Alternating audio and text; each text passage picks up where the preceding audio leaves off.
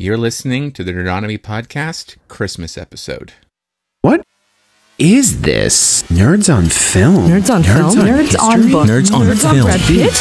Nerds on Nerds on intersectionality. Nerds on history. We are Nerdonomy. Yay! Hello and happy holidays, everybody. Welcome to the Nerdonomy podcast. As you've seen, we have a round table of nerds from all areas of nerddom. I'm joined by two old friends today. I am joined by, well, now I guess I can say Mrs. Sarah Ashley. Yeah, Mrs. Sarah Ashley and Roxy No Berry. Don't forget Lemif Lepikaka. Yeah, yes. You started it, Brian. There's no ending it now. I did. Well, professionally certified to call us on our bullshit is what we've said. So. I have a degree that allows me to call you on your shit. It's in print, man. Yeah, indeed. Yippee-ki-yay, motherfucker. And yes, as you can tell already, we hit the ground running. This is an explicit episode, so hopefully you saw that warning before you downloaded it. Oops. Merry Christmas. Yeah. So we're all, we did this very impromptu. It is 2 days before Christmas in 2020. Because, you would think even a global pandemic would slow down the holiday season, but apparently not. As it turns out. We're all still super busy. But, Sean reached out to us the other night and called out something really interesting, which is that it was 6 years ago that we did the Nerdonomy Christmas Carol. Wow. which feels like a gajillion years ago, and now I also feel, and I also at the same time feel super old. Like I was like, oh man, we were doing this podcast 6 years ago. Like that was in our 20s. I'm so confused. We were still in our 20s. This episode is old enough to have lost both of its two front teeth and want them both for Christmas. That's how old it is. Aww. That's really cute. That's really And it's almost like, yeah, it's almost like some of you might be saying, man, we were doing a podcast back then. Some of you might be asking, we're still doing a podcast as well? Yes, we are still doing a podcast. Yes, we are still doing a podcast. every once in a blue moon. 2020 has gotten in the way, but we do have a few episodes recorded. We are planning to schedule more in the coming in 2021. So this is another way of us saying, hey, hang in there. We're here for you. But even if you just want an episode twice a year, we're delivering on that. So, hooray. Yeah.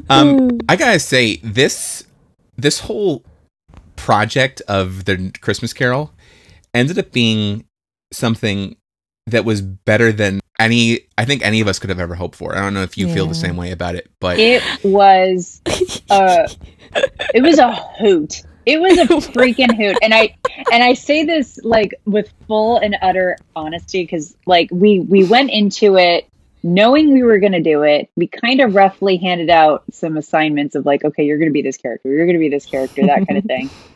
We had copious amounts of alcohol and food. And like Brian came into it with this whole idea that we were going to do this like really good straight reading of A Christmas Carol. And the rest of us just shit all over it. Oh my God. Yeah, shit we did. But here's the funny part about that. So here's, I think, the thing that people need to understand, right? I shouldn't say what you saw. No one saw anything. An audio podcast. Right? Yeah, what you saw in an audio podcast. What you heard was an elevated reality, right? But it was based in truth. Yeah, I did go in thinking this was going to be a traditional, like, dramatic reading of Charlton Heston's... Jesus Christ. Tell us how you really feel, Brian. Jacob Marley died 7 years ago this Christmas Eve. You damn dirty ape. Damn him. Oh, that's Don't great. you know the plum pudding is people? Too real, man. That's great. Oh, God. Sorry. Charles Dickens. Charles Heston. I'm going to be laughing about that until New Year's, dude. We are keeping that in. We just made a new Christmas Carol memory. 100%. We are keeping that in. Oh, I don't know what my brain was just. It's fucking 2020. you had a Roxy brain fart. Let's just call it what they are. It's all right. There's a brain fart, and I think there's a brain queef. I think my brain might have. There we go. I think my brain might have done something in between the two. Well, but what we were trying to accomplish was a Muppet Christmas Carol. No, I'm just kidding. Yeah. Exactly. So Charles Dickens. It was the public reading of Charles Dickens's Christmas Carol. And what happened was, I just thought we were all just going to do it, and we would rely on all of our performance backgrounds to get through it, and that wasn't working. No, it was boring. And I got had to vetoed kind so of like, fast. Yeah, I could either be the old Brian and be stubborn and push hard on things and make everybody miserable, or I could lean into it. And what we leaned into ended up being, really honestly, this weirdly combination of dramatic reading and long form improv, because everything that was going on out of script was like this really long form improv we were doing, and it was so good that we were riffing so much that we actually had to do what ended up doing what was meant to be one night ended up being done over again in 3 recordings. Oh yeah, that's right. Yeah. So we knocked that out, and then once we did that, and then it came out Christmas Eve of 2014, and it surpassed, I think, everyone's expectations. I mean, maybe some audio quality issues aside, some minor nitpicks here and there, it's one of the best things we've ever done, if not the best thing we've ever produced. Like, just talking about some of the highlights there, I would say Sean's editing, and his audio editing was incredible. And he's only gotten better, so I just think that was amazing. Yeah, shout out. I do think Roxy's gratuitous vomiting noises in the background and her just being perpetually drunk in it were fantastic. Also, credit to Roxy for being my co-conspirator in the Surfer Bro Solicitors. Do you wish to remain anonymous, bro? So goddamn funny. That was so much fun. There were just some serious classic moments in there. And then I will also give a shout out to Brian for really leaning into wanting at least one scene played straight, and that being like the romantic scene, which then takes me into the lowlights, which would be my English accent in that scene was god awful, worse than Kevin Costner's in Robin Hood. But seriously, still the heart of the show. I think it was such a beautiful moment. I think as far as dialects go, I actually think yours ties for Eric's Australian accent, because he decided to make Bob Cratchit Australian for some reason. Oh my god! Well done. That was so funny. Oh no, his Fezziwig is best. I still think of "well done" to this day. I still say it every once in a while. Oh yeah, no, 100%. Yeah. Classic. I mean, and then I mean, of course, we had my horrific great aunt Estelle. Had a nice role in that, and Dave was for some reason super into her. Don't forget my freaking Kate Blanchett as the one elf as the queen, ghost right? Yeah, the Galadriel, the Michael Galadriel ghost. Yes. Do you have any tools? I was just thinking about when you did one of the things that still makes me laugh to this day, Sarah, is when we were doing the romantic scene. Or really, it's really a breakup scene, is what it is, between Belle and the first and only Nerdonomy sex scene we've ever had. No, and you did this whole thing, and Sean played off of it so beautifully. You were like, "It matters little," and he said, "She said softly." Oh, what a perfect beat, you guys! That was perfect. That was super funny. So classic. I loved how we played off each other so effortlessly. I think it was a really beautiful time capsule of how much of a great flow we've all had as a group and as a family. Like, I think it really exemplifies the best of us and the worst of us. Oh yeah. Oh, definitely the worst of me at that time too. Like, I know that there's at least one joke in there that I made as Estelle because Estelle is supposed to be a character from a different time that says god awful things all the time. And I don't know if I would make that joke now. It's too punching down, and I apologize for it. You guys will know what it is when you hear it. But I've grown a lot since then. You know what, though, Sarah? Honestly, though, the fans who love us also love us for all the dirty bits. So I think knowing your heart and knowing who you really are, I'm pretty sure our people can forgive us for it, whatever it might be. And besides, they've tolerated Sean for this long, so who's to say they can't tolerate Estelle? Exactly. I think if Sean were here, he would say, our listeners love us, anal warts and all. Yes. So yeah, quite. That's fair. I just know that it may just be this sole episode that prevents me from ever running for office. So, there we go. Me too. Me too. But then again, considering what we've had the last 4 years, maybe not. I don't know. Then again, maybe not. Anyway, I thought we would close really quick before we launch into the episode, because this is a re-release of the Nerdonomy Christmas Carol. I thought we'd actually end with, we did actually get some feedback when we released our first episode back in March, before the world took a shit. No, it was the world did take a shit at that point. We talked about how the world took a shit at one point, right? Oh yeah.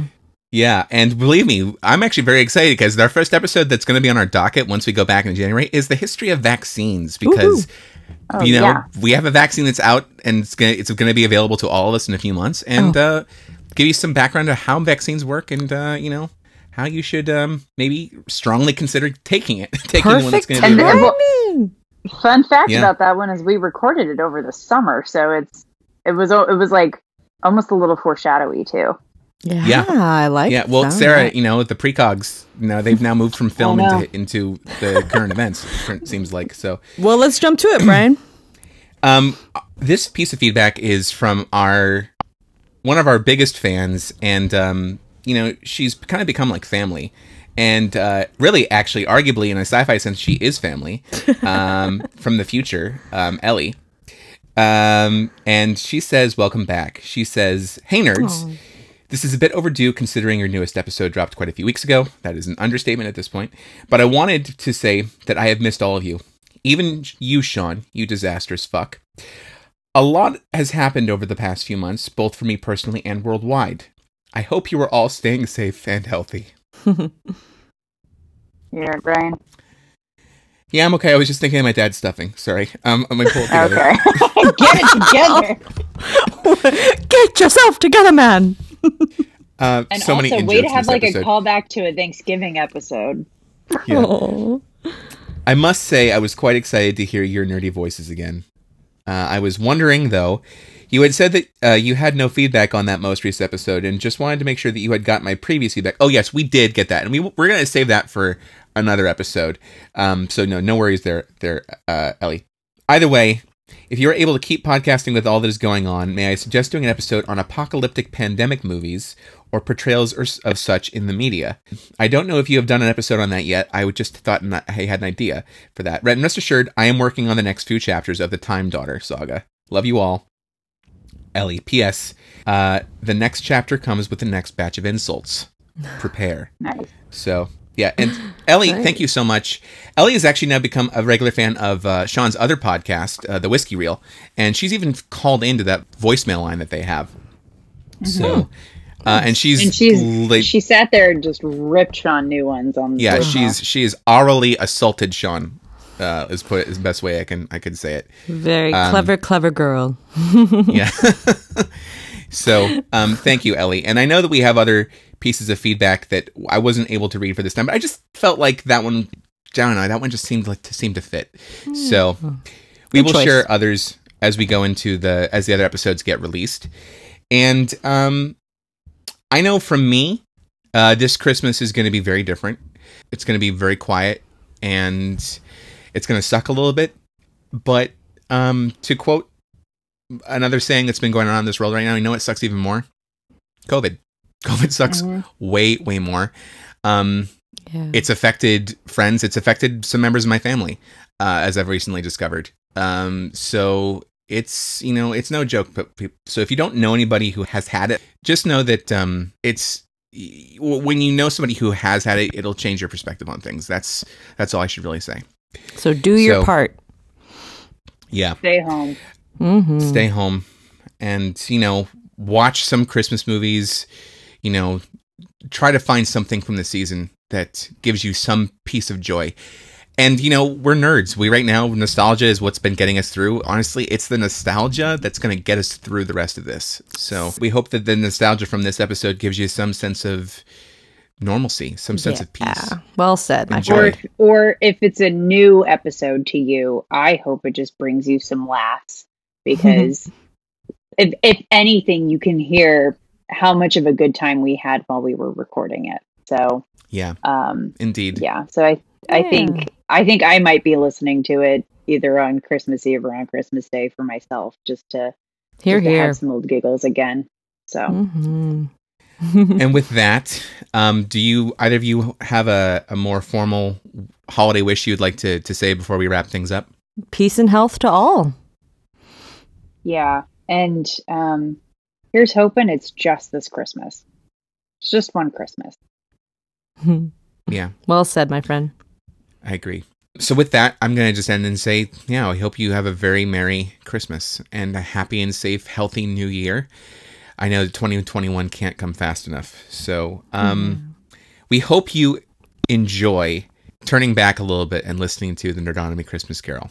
Stay nerdy and then tune into our new episodes in 2021. Same nerd time, same nerd channel, nerdonomy.com. Bye. See ya.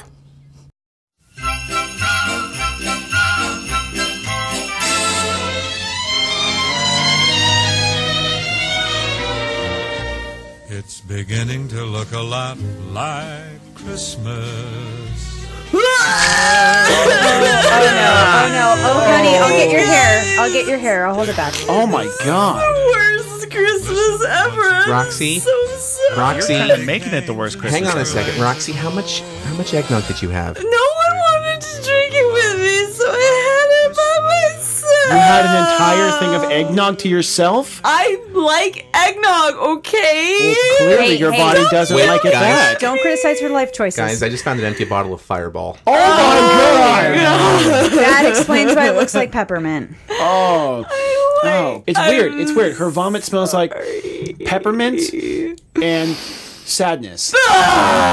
Oh, okay. This reminds me of that time the wheel got drunk. Do you remember that? Yes. Oh, And, yeah, that and was- how it took 3 weeks to clean up the cave. This is going to be the same situation. Okay. Okay, There. Roxy, What it's can we okay. do? We What still can love we you, do? okay? Why are you sad? We're Stop all... talking about me. Talk amongst yourselves. Let's play a game. Yeah. Games are good. Christmas confessions. Yeah, Hi. Christmas Hey, confessions. Brian, we're not 12. Okay, we'll play your game. Sean, let's start with you. Do we really want me to do this first? Sean, go All right. first. All right.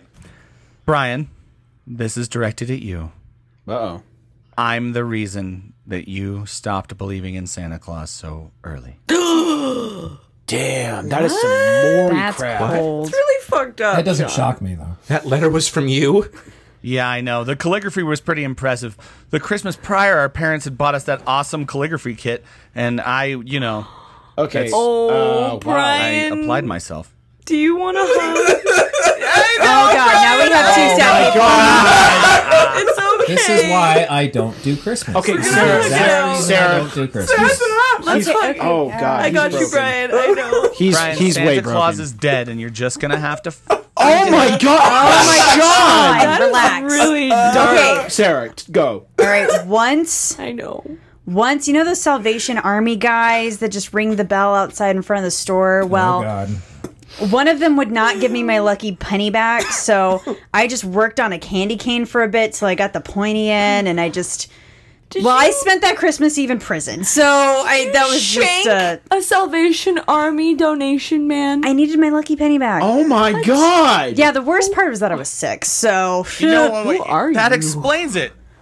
That explains why. I mean, you use it now more as a euphemism, but you're always saying, "I worked on the candy cane." Wait, you killed Santa Claus? Not Santa Claus. Okay. Oh my God. Okay. I know. Okay, Brian. Guys. One Christmas, many of you guys don't know, I put a kid up for adoption. Whoa. What? That's... The details really don't make a whole lot of sense to me. And Was it yours to even put up for adoption? Oh yeah, it was totally mine. Whoa. Why? Okay. Okay. Eric, the worst Eric, Christmas ever. No. I mean, come on. Eric's probably got a better story. Eric, You what are do you got? all horrible people. I don't even know who you all are anymore. Eric, come on. No. Come on. Deshaun's fine. He's got a family. He's okay. Yeah, sure, okay, all right. Yeah, I don't know. I don't have anything dark, disturbing, or that much vomit-inducing. Anything. Anything, dude. It's the holidays. No, you know I don't really do this time of year. The holidays are a time for secrets and manipulation. All right. It's okay, Roxy. Oh, it's okay. You'll get turned to manipulate somebody too. Okay, all right. I got one. Hope so. Okay. A Christmas Carol. What about it? Never read it. Never seen it. Nothing with Muppets. Nothing. What? Never done. No. Wait, hold on. I don't know you! You were with us last year when we did an entire Christmas Carol. Sarah led a whole Christmas Carol episode last year. Yeah, I know. Oh my! You were faking it? You're I saying can you don't fake it know really us? good. You are a monster. We don't know you. And we are the terrible people. Yeah. You got to be kidding me. At least Hitler knew about a Christmas Carol, dude. Yeah. Hitler knew a Christmas Carol. I'm being compared to a Nazi. Okay, all right. This is how most of my Christmases go. So how are we going to basically Guys, it's correct okay. I this? got this covered. I have something that I prepared for just in these circumstances. Hang on a second. no. Wait, I had Why these- did you make me I talk? had these scripts wire bound. guys. Just check this out. I've had these. I'm sorry. How did you know that this was going to happen? You freaking nerd. You can never be too prepared, Dave. So It's look, really one. There are highlights This in it. is the abridged version of A Christmas Carol, the one that Charles Dickens himself would read in public. Whoa. And we're gonna read it for Eric tonight. All right. You now, knew guys, this look, was going to happen? I didn't know it was gonna happen. I just kind of have these things prepared for emergencies. But look, anyway, I have this really great idea for how we're gonna do it. So if you guys will just give me a couple minutes of time, we'll be able to go through It's it. cool. I got this. English major of the house, y'all. Drop the mic. It's cool. No, I'll just start off the narration. Get the ball rolling. Hey, gather around, everybody. Are ready? Wait. Oh, Sarah's going to do story time. Sarah's doing it? Yeah. All right. I'm open This is to gonna it. be sick. Are you, I've actually heard that this is actually Deshaun's favorite story. You know what? Listen up, Eric. You're about to hear some serious Christmas magic unfold. I can't wait. I'm sure it will be wonderful. it's I'm gonna playing be Scrooge. awesome. I'm playing Scrooge. Fine. You can play Scrooge. Wait, you're playing people? Oh God. I think we can all play people. What do you guys Yeah, think? I mean, I we're, like we're a it. group of actors. We'll just figure it out as we go along. That's fine. And I knew But that I'm when I playing got Scrooge. into this. Well, yeah, of course. I knew what I was getting into. Okay. Eric, you can join in too when the time is right. Okay? All right. Are we all ready? Oh.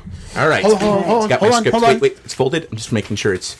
I'm just going to turn the Yule log on here. Brian, if you're going to play Scrooge, I just want to help you with your motivation, and I just wanted to remind you again that Santa Claus is dead. Wow. Oh God! I'm I trying know, to fight Brian. the urge to break down crying. I know. He's There ready. he goes. That's find your humbug. That's good. This is a great place to start. Let me turn the lights, okay, and Yule log in the background sound off. Hey, okay. got some mistletoe. Oh, we're I making see out you, now? Sarah. What's I see you. All right. Are we ready? A Christmas Carol Abridged by Charles Dickens. Chapter 1, Marley's Ghost. Thank you. Marley was... Anyone? Dead to begin with. Wait, Bob Marley? No. No. Oh, I wish. Not Jacob. Bob Marley. Oh, Marley. Yeah. because that makes no sense. Yeah. Because he died a. I'm pretty sure quite he a was bit also after Rasta, but not... Sorry, please continue. Okay. There is no doubt whatever about that. The register of his burial was signed by the clergyman, the clerk, the undertaker, and the chief mourner. Scrooge signed it, and Scrooge's name was good upon change for anything he chose to put his hand to. Old Marley was as dead as a doornail. Scrooge knew he was dead, of course he did. How could it be otherwise? Scrooge and he were partners for I don't know how many years. Scrooge was his sole executor, his sole administrator, his sole assign, his sole residuary legatee, his sole friend, his sole mourner. His soulmate? That's so sad. Were they like his soul brother? Not that kind of soul, but I like where you're heading with it. Oh. Stick to the script, guys. Okay. Wow. No fun. Calm down, Scrooge. Brian. You're like 2 steps away from a doomsday prepper, except you have highlighted script. Is this where you want to be when Jesus comes back? Yeah. Good for him. He'd probably dig that. You're right. Scrooge never painted out old Marley's name, however. There it yet stood, years afterwards, above the warehouse door. Scrooge and Marley.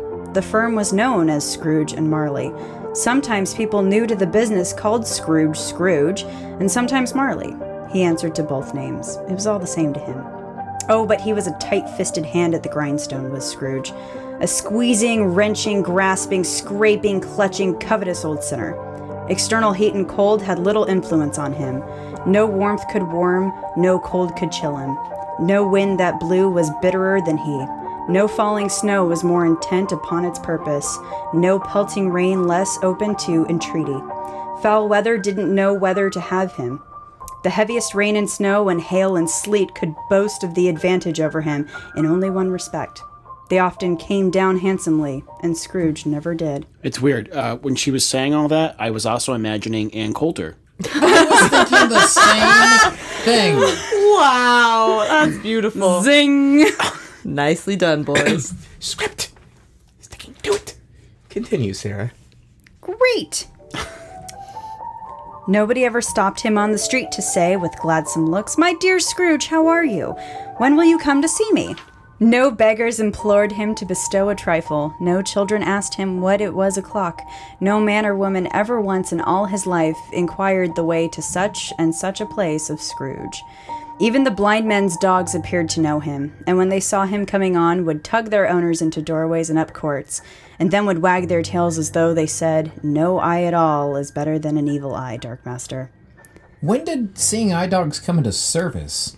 That seems really early. That's what you're focusing on? Wow. Eric. What? That's impressive. I didn't even realize the trade went back that far. I didn't know dogs could talk. Wow. This is a Disney movie. Yeah, right? This is more Muppet Carol than we realized. I didn't know Dickens was into B&D. Eric, it was figurative. Figurative. So you're telling me that these are not seeing eye dogs? No. He's not making a reference to that? No. No, he's not. That's ridiculous because that's exactly what he's describing, and I Maybe, dispute that. But go ahead. Maybe you should write his estate later. I think we need to Do you rewrite want our history books. Let's just. Yeah. Can we continue, please? I'm impressed. That's all I'm saying. But what did Scrooge care? It was the very thing he liked. To edge his way along the crowded paths of life, warning all human sympathy to keep its distance, was what the knowing ones call nuts to Scrooge. Once upon a time, of all the good days in the year, upon a Christmas Eve, old Scrooge sat busy in his counting house. It was a cold, bleak, biting, foggy weather, and the city clocks had only just gone 3, but it was quite dark already. The door of Scrooge's counting house was open, that he might keep his eye upon his clerk, who, in a dismal little cell beyond, a sort of tank, was copying letters. Scrooge had a very small fire, but the clerk's fire was so much... Okay. Sarah, Yeah. use your diction. I'll use your... Nope. No, I will not. Wow. Awkward. Nothing says Christmas like awkward sexual tension. Scrooge had a very small fire, but the clerk's fire was so very much smaller that it looked like one coal. But he couldn't replenish it, for Scrooge kept the coal box in his own room, and so surely as the clerk came in with the shovel, the master predicted that it would be necessary for them to part. Wherefore the clerk put on his white comforter and tried to warm himself the candle, in which effort, not being a man of a strong imagination, he failed. A Merry Christmas, Uncle! God save you! Cried a cheerful voice. It was the voice of Scrooge's nephew, who came upon him so quickly that this was the first intimation Scrooge had of his approach. Bah! Said Scrooge. Humbug! Christmas a humbug, Uncle? You don't mean that, I am sure. Wait. What the hell is a humbug? Humbug is a 19th century definition for something intended to delude or deceive. Or It's a venereal disease I got this past No, Halloween. I'm pretty sure it's that one. You only get them from Hummers, right? Yeah, exactly. Yeah. It was a long night, okay? Let's just keep going, shall we? Let's keep. Oh, that's right. It's my part. Here we go. Is nobody else want to vote for not doing this that Brian planned awkwardly and just, look, Sean just advantage goes of with it. I'm not gonna lie. I'm actually having a really good time. Maybe we should just, You killed Santa Claus. Let me have my moment. Now that I understand Okay. he has a venereal disease, I kind of want to hear what he Can has to say. you please just It itches. continue? Brian, go ahead. Dave, could you please lead me in again?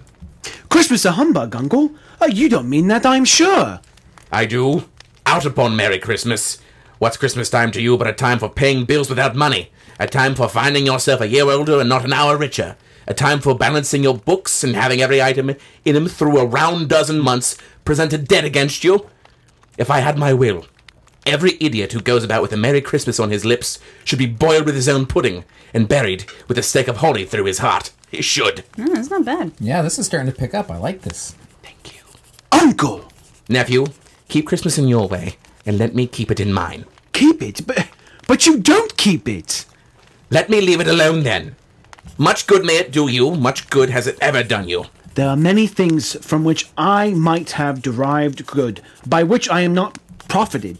I dare say Christmas among the rest, but I'm sure I have always thought of Christmas time when it has come around, apart from the veneration due to its sacred origins, if anything belonging to it call be apart from that, as a good time. A kind, forgiving, charitable, pleasant time, the only time I know of in the long calendar of the year when men and women seem by one consent to open their shut-up hearts freely and to think of people below them as if they really were fellow travelers to the grave, and not another race of creatures bound on other journeys. And therefore, Uncle, though it has never put a scrap of gold or silver in my pocket, I believe it has done me good, and will do me good, and I say, God bless it! The clerk in the tank involuntarily applauded. Let me hear another sound from you, Said Scrooge. and you'll keep your Christmas by losing your situation. You're quite a powerful speaker, sir. He added, turning to his nephew. I wonder you don't go into Parliament. Oh, don't be angry, Uncle. Come, dine with us tomorrow. Scrooge said that he would see him. Yes, indeed he did. He went the whole length of the expression and said that he would see him in that extremity first. But why? Cried Scrooge's nephew. Why? Why did you get married? Because I fell in love. Because you fell in love. Growled Scrooge, as if that were the only one thing in the world more ridiculous than a Merry Christmas. Good afternoon. Nay, Uncle, but you never came to see me before that happened. Why give it as a reason for not coming now? Good afternoon. I want nothing from you. I ask nothing of you. Why can't we be friends? Good afternoon. I am sorry, with all my heart, to find you so resolute.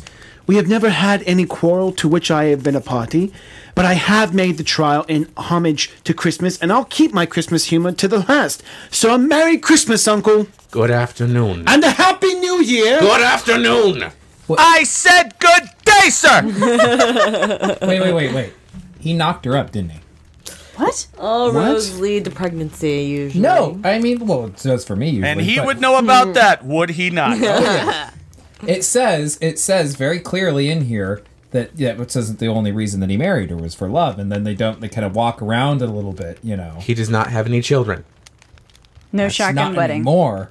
But little Deshaun, Dude. for all you know. Whoa! Dude. Excuse me. Eric, have you been drinking? Because now you're like blending reality and fiction, and that's just... Guys, Me back by Fireball, Eric. I'm just trying to understand what you are telling Just me. listen! Can we keep Deshaun out of this, please? His nephew left the room without an angry word notwithstanding. The clerk, in letting Scrooge's nephew out, had let two other people in. They were portly gentlemen, pleasant to behold, and now stood with their hats off in Scrooge's office. They had books and papers in their hands and bowed to him. Scrooge and Marley's, I believe. Said one of the gentlemen, referring to his Well, list. hold. What are you doing? I was some fun with this ish because it's just like Roxy. boring. This is good. Hey, man. Playing a dude? Being a dude. I'm a dude playing a dude disguised as another dude. Wow, I really saw RDJ right there. Are you mad? Are you mad? I Somebody mute his mic. can't. We can. All right, Brian. Will it make you happier if I Fine. tone it down?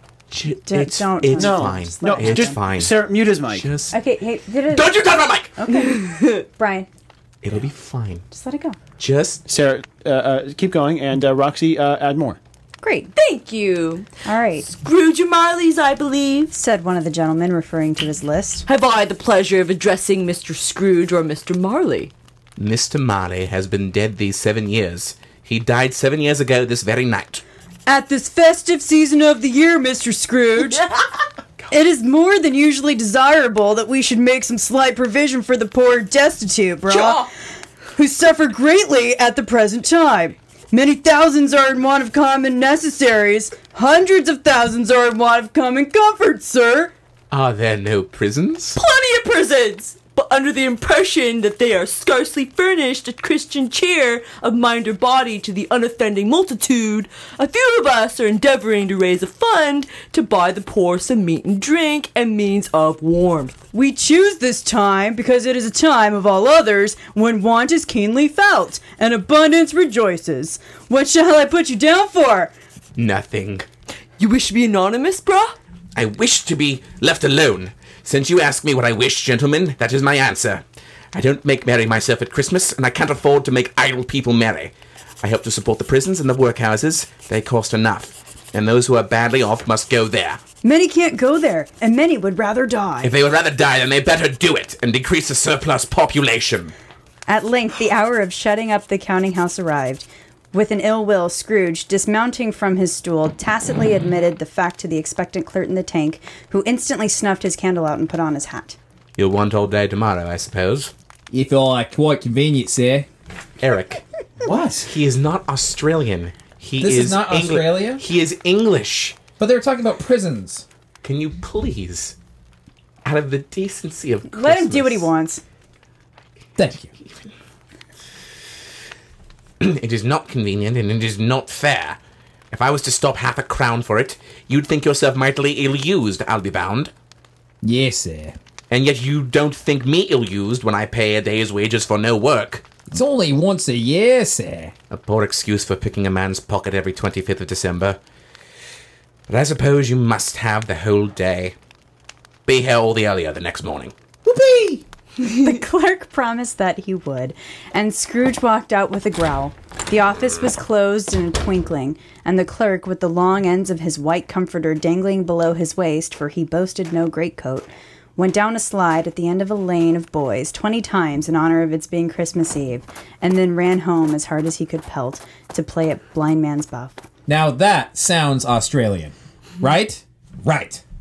It is summer during their Christmas, so There's something in the air today. There's something for everyone. Dave, Yeah. Copyright infringement. Come on now. Now we have to shoot you. Yeah. Dave's out. that's- Deshaun will never know his dad. He does it now. Oh, sad. Let's just keep going. Scrooge took his melancholy dinner in his usual melancholy tavern, and having read all the newspapers and beguiled the rest of the evening with his banker's book, went home to bed. He lived in chambers which had once belonged to his deceased partner. They were a gloomy suite of rooms and a lowering pile of building up yard. The building was old enough now and dreary enough, for nobody lived in it but Scrooge, the other rooms being all let out as offices. Now, it is a fact that there was nothing at all particular about the knocker on the door of this house, except that it was very large. What? Knockers? Also, that Scrooge had seen it, night and morning, during his whole residence in that place. What a fucking perv. Also, that Scrooge had as little of what is called fancy about him as any man in the city of London. And yet Scrooge, having his key in the lock of the door, saw in the knocker, without its undergoing any intermediate process of change, not a knocker, but Marley's face. Ew, that just totally ruined this for me. Eric, put it back in your pants. I'm kidding. His pants are on. But no, seriously, he has a bulge. Sarah, just go on. What? Continue. Brian? Continue. Okay. Marley's face with a dismal light about it like a bad lobster in a dark cellar. Wait, what? Read that again. You read it wrong. What do you not believe about that? Eric? No, she read it wrong. Eric, She said lobster. It says lobster. There can be This lobster is in 19th this century time. English literature. And you know what it is, Eric? It's full of prose and figurative language. Figurative language! Sarah. It was not angry or ferocious, but it looked at Scrooge as Marley used to look, with ghostly spectacles turned up upon its ghostly forehead. As Scrooge looked fixedly at this phenomenon, it was a knocker again. He said, Pooh. Pooh. and closed the door with a bang. Brian said poo. He said poo-poo. I'm sorry. The look on your face while you're saying it is just... I can't look at you while It looked you like say he that. was I'm sorry. pooing? Like he was pooing. I'm sorry. Nice. I thought that was actually a good delivery of it. I thought it was... Thank it was you, just funny Sarah. as hell. It was funny. Thank you. You still Now said pass poo. the toilet paper. The sound resounded through the house like thunder. Every room above and every cask in the wine merchant cellars below appeared to have a separate peal of echoes of its own. Scrooge was not a man to be frightened by echoes.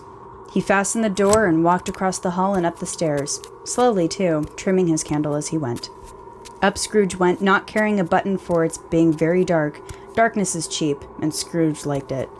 But before he shut his heavy door, he walked through his rooms to see that all was right. He had just enough recollection of the face to desire to do that.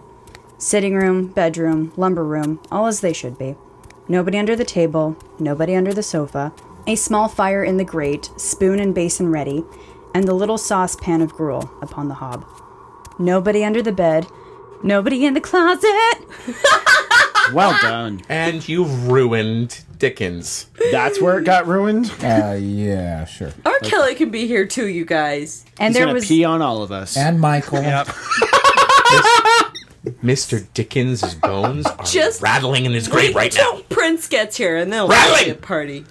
cool. So there was nobody in his dressing gown, which was hanging up in a suspicious attitude against the wall. Girl. Mm-hmm. Lumber Racist. Lumber room as usual. Old fire guard, old shoes, 2 fish baskets, washing stand on 3 legs, and a poker. He has a lumber room? Yeah. That's where he keeps all of his wood. And the bodies too. Oh. Quite satisfied, he closed his door and locked himself in, double-locked himself in, which was not his custom. Thus secured against surprise, he took off his cravat, put on his dressing gown and slippers and his nightcap, and sat down before the very low fire to take his gruel. As he threw his head back in the chair, his glance happened to rest upon a bell, a disused bell that hung in the room and communicated for some purpose now forgotten with a chamber in the highest story of the building. It was with great astonishment and with strange, inexplicable dread that, as he looked, he saw this bell begin to swing. Soon it rang out loudly, and so did every bell in the house. This was succeeded by a clanking noise deep down below, as if some person were dragging a heavy chain over the casks in the wine merchant's cellar. 2006 was a terrible year for mine. Then he heard the noise much louder on the floors below, then coming up the stairs, then coming straight towards his door. It came through the heavy door, and a specter passed into the room before his eyes. And upon its coming in, the dying flame leaped up as though it cried, "I know him, Marley's ghost." The same face, the very same, Marley in his pigtail, usual waistcoat, tights, and boots. His body was transparent so that Scrooge, observing him and looking through his waistcoat, could see the 2 buttons on his coat behind. Scrooge had often heard it said that Marley had no bowels, but he had never believed it until now. Nor did he believe it even now, though he looked the phantom through and through and saw it standing before him, though he felt the chilling influence of its death, cold eyes, and noticed the very texture of the folded kerchief bound about its head and chin. He was still incredulous. How now? Said Scrooge, caustic and cold as ever. What do you want with me? Alan! Alan's here, you guys! Yay! Hi, guys. Alan! Hey, buddy! fitting. I'm sorry, I wasn't going to be able to make it, but they canceled my performance of slam poetry versions of Perfect Strangers quotes at the local coffee shop. Wow. That's terrible. You've had quite a Christmas then. What a tragedy. Why would they do that to you? Your Balky It's is really fantastic. tough to dig deep because they had no rhythm on Meepos. And doing Balky's part, it's very strange. Anyway, Okay. Marley's voice, no doubt about it. Who are you? Asked me who I was. Who were you then? In life, I was your partner, Jacob Marley. I'm sorry, Al. We're not laughing at you. It's just This is perfect. you say it wonderfully. Can you sit down? I can. Do it then. Scrooge asked the question because he didn't know whether a ghost so transparent might find himself in a condition to take a chair, and felt that, in the event of its being impossible, it might involve the necessity of an embarrassing explanation. But the ghost sat down on the opposite side of the fireplace, as if he were quite used to it. You don't believe in me. I don't.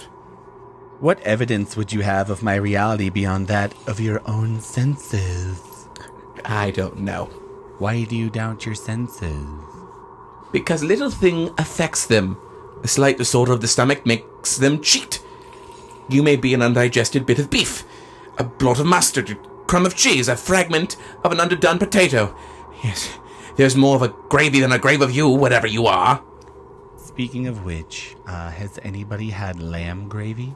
I mean, I'm a vegetarian, so no. It's just a base. You don't have to be such a pussy. Wow!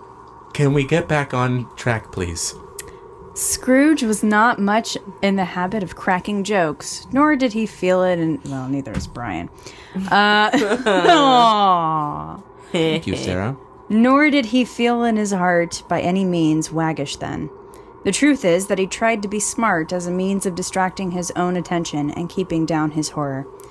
But how much greater was his horror when, the phantom taking off the bandage around his head, as if it were too warm to wear indoors, his lower jaw dropped down upon his breast. Mercy. Dreadful apparition, why do you trouble me? Why do you spirits walk the earth, and why do they come to me? It is required of every man that the spirit within him should walk abroad among his fellow men, and travel far and wide. And if that spirit goes not forth in life, it is condemned to do so after death. I cannot tell you all I would. A very little more is permitted to me. I cannot rest, I cannot stay, I cannot linger anywhere. My spirit never walked beyond our counting house. Mark me, in life, my spirit never roved beyond the narrow limits of our money-changing hole. I'm sorry I have to say it, money-changing hole. And weary journeys lie before me. 7 years dead, and traveling all that time? You travel fast. On the wings of the wind. Which also happened to be the name of a mixtape I made for my professor my freshman year of college. Her name was Cynthia. She was 72. Wow. Thank you, Alan. Can we go back to... Brian, just roll with it. Just roll with it. That's what I've been trying to do this whole night. And it's just... It's really funny to see his face just get so flush. This is actually my favorite part. Okay. You might have got over a great quantity of ground in 7 years. Oh, blind man, not to know that ages of incessant labor by immortal creatures for this earth must pass into eternity before the good of which it is susceptible is all developed. Not to know that any Christian spirit working kindly... Can I say Buddhist spirit just for this? You know what? Go for it. Okay. No. Yeah, go ahead. It is... There could have been Buddhists in London at that time. You know what? You can In take fact- liberties with the voices, but you will not change Dickens' words. Hey, I'm Brian, sorry. Brian, I draw the line there. Hey, Brian, Oh. mute his mic. Mute his mic. He hit me Don't last you time. touch my mic. He hit me last time. Brian, you need to calm your ish. Mommy and Daddy are fighting. You need to calm your ish. Shut up. You shut up and you let Alan talk. You're upsetting Roxy. Brian. Entertaining me, however, quite thoroughly. So, Brian Moriarty. This is pretty good. If you do not simmer down, I'm going to go inside you and force you to write a love letter to Ron Paul. Wow. I like that plan. That is and just look at him. Look at him. Shut up. Look at Just, Yeah. just do it quickly. Okay. Dear Ron Paul. No! Do the monologue Revelation. quickly. Sorry. I thought you meant the other thing. I'm a ghost. I'm all confused. Stop laughing. Not to know that any Buddhist spirit, working kindly in its little sphere, whatever it may be, will find its mortal life too short for its vast means of usefulness.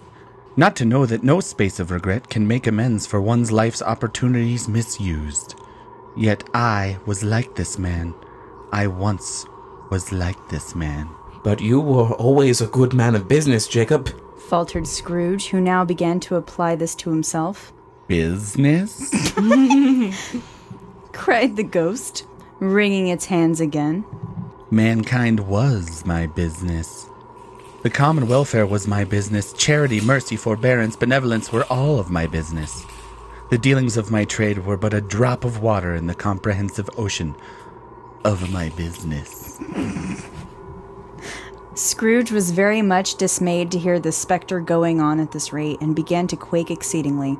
Hear me. My time is nearly gone.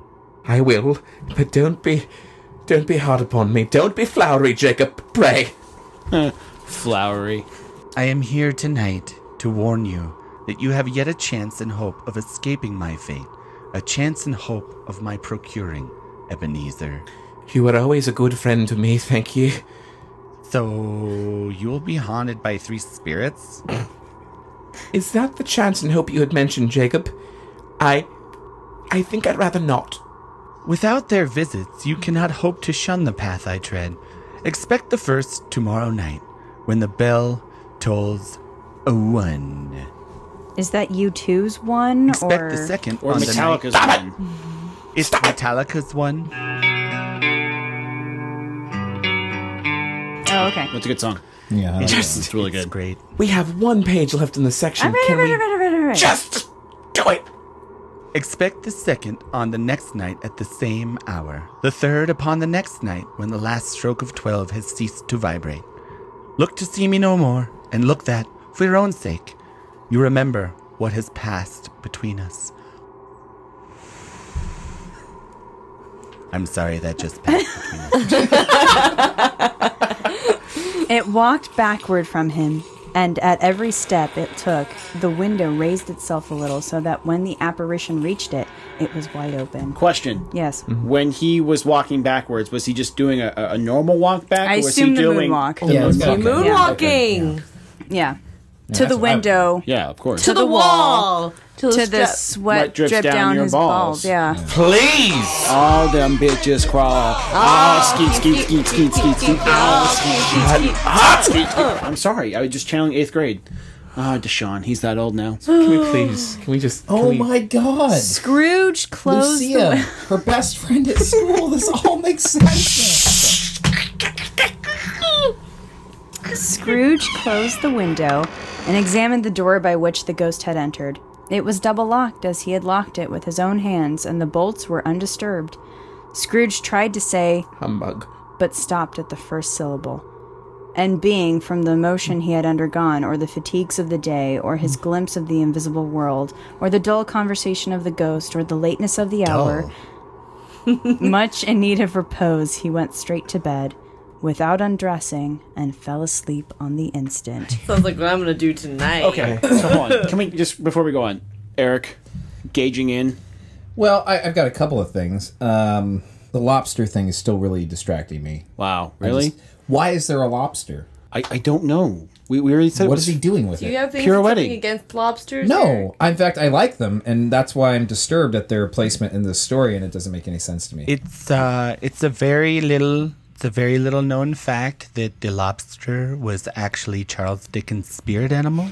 he went into a depression, and when he was talking to a psychologist through a series of animal associations, it was indeed the lobster. Hold on, that Roxy, held his Roxy, heart. can you back that up? Is that true? I have no That's- freaking clue. So I believe that. I believe that. In fact, Ellen, thank you, because that clears up one thing. The other thing is I agree with Scrooge. what? Completely and wholeheartedly. I think that he's suffering from some sort of hallucination caused by food poisoning. And if you think about it, the gruel that he was eating earlier in the story Had been sitting out. had been sitting out for ages. He never prepared that. Eric. He walked home to his gruel, began to eat it, and started suffering hallucinations just a short time after. But wait. This isn't CSI, dude. No. This makes absolute sense. And you can interpret the ghost however you want, but I'm pretty sure that that's exactly what we're talking about. And then he literally just passes out. He lays on the bed and passes out. He doesn't even undress. He's sick. I think we need to get somebody to read the second half of this story. Yeah, Sarah, you didn't sell it to him. I what? Sorry, Sarah. Sarah did a great job. I am very She clear. did a great job, but you clearly didn't sell it to him. I am sorry. I can handle surfers doing British accents. I can handle. I don't even think we did a British accent. Shut. Sorry, go on. Can handle Spit on Alan doing Marley. I can even handle a CSI explanation for Marley's presence. But what I will not tolerate, spirit animals. Really, Alan? I had done all this. Had just about enough of this. Bye-bye.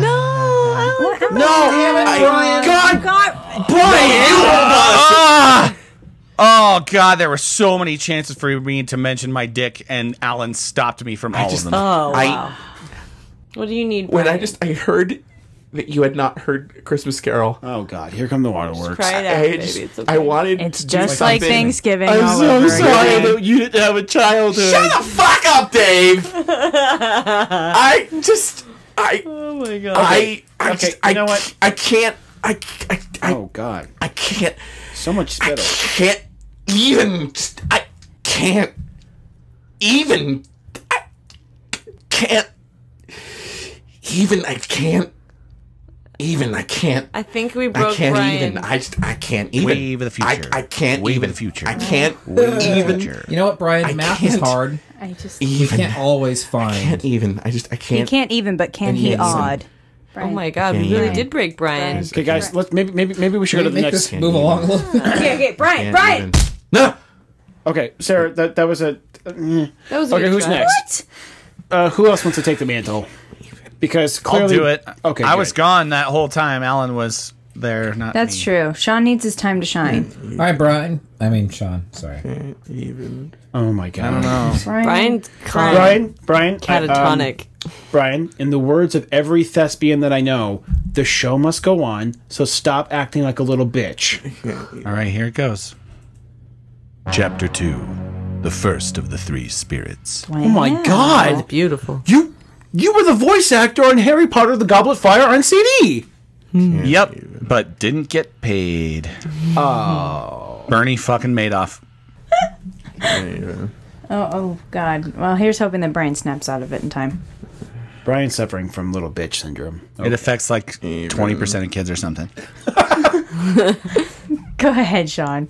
When Scrooge awoke, it was so dark that looking out of bed, he could scarcely distinguish the transparent window from the opaque walls of his chamber, until suddenly the church clock tolled a deep, dull, hollow, melancholy 1.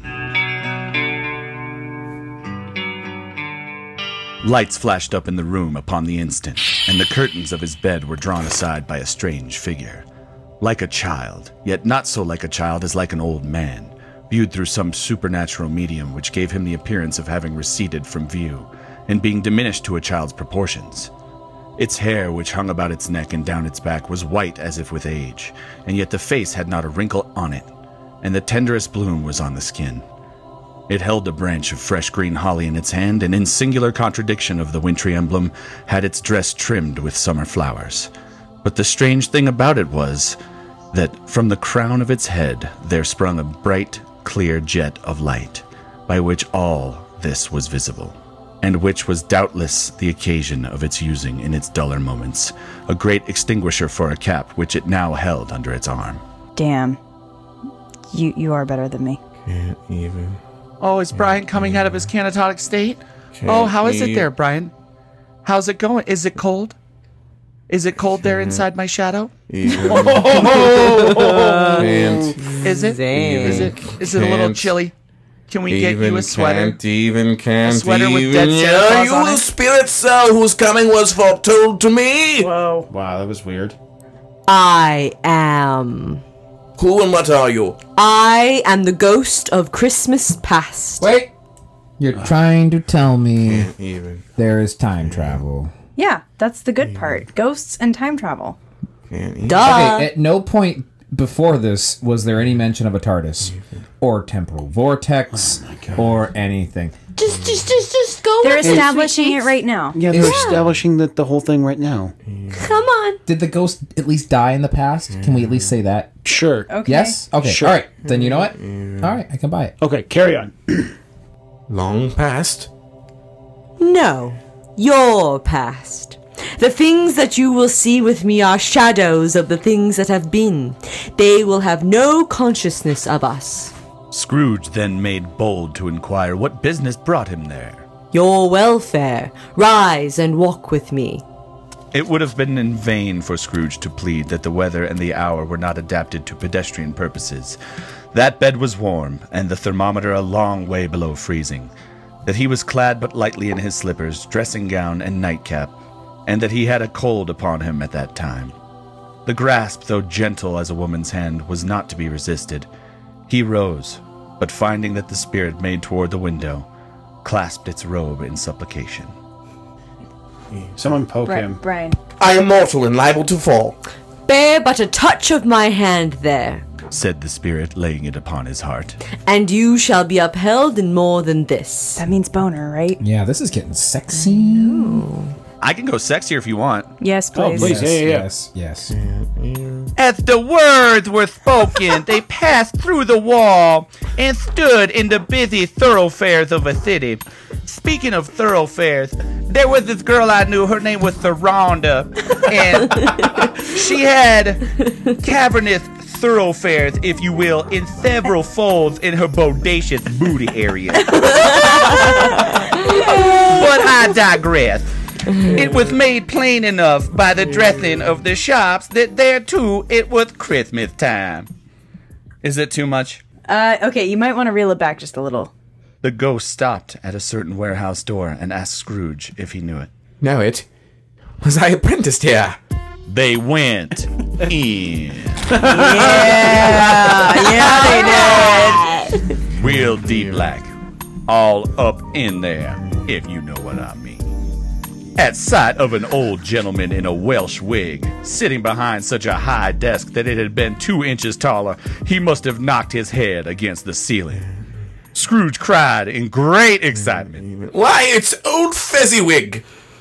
Bless his heart, it's Fezziwig alive again! I'm not gonna lie, I think I've seen this porn. Old Fezziwig laid down his pen as he would lay down a beautiful blonde goddess. He caressed. Oh, I'm sorry.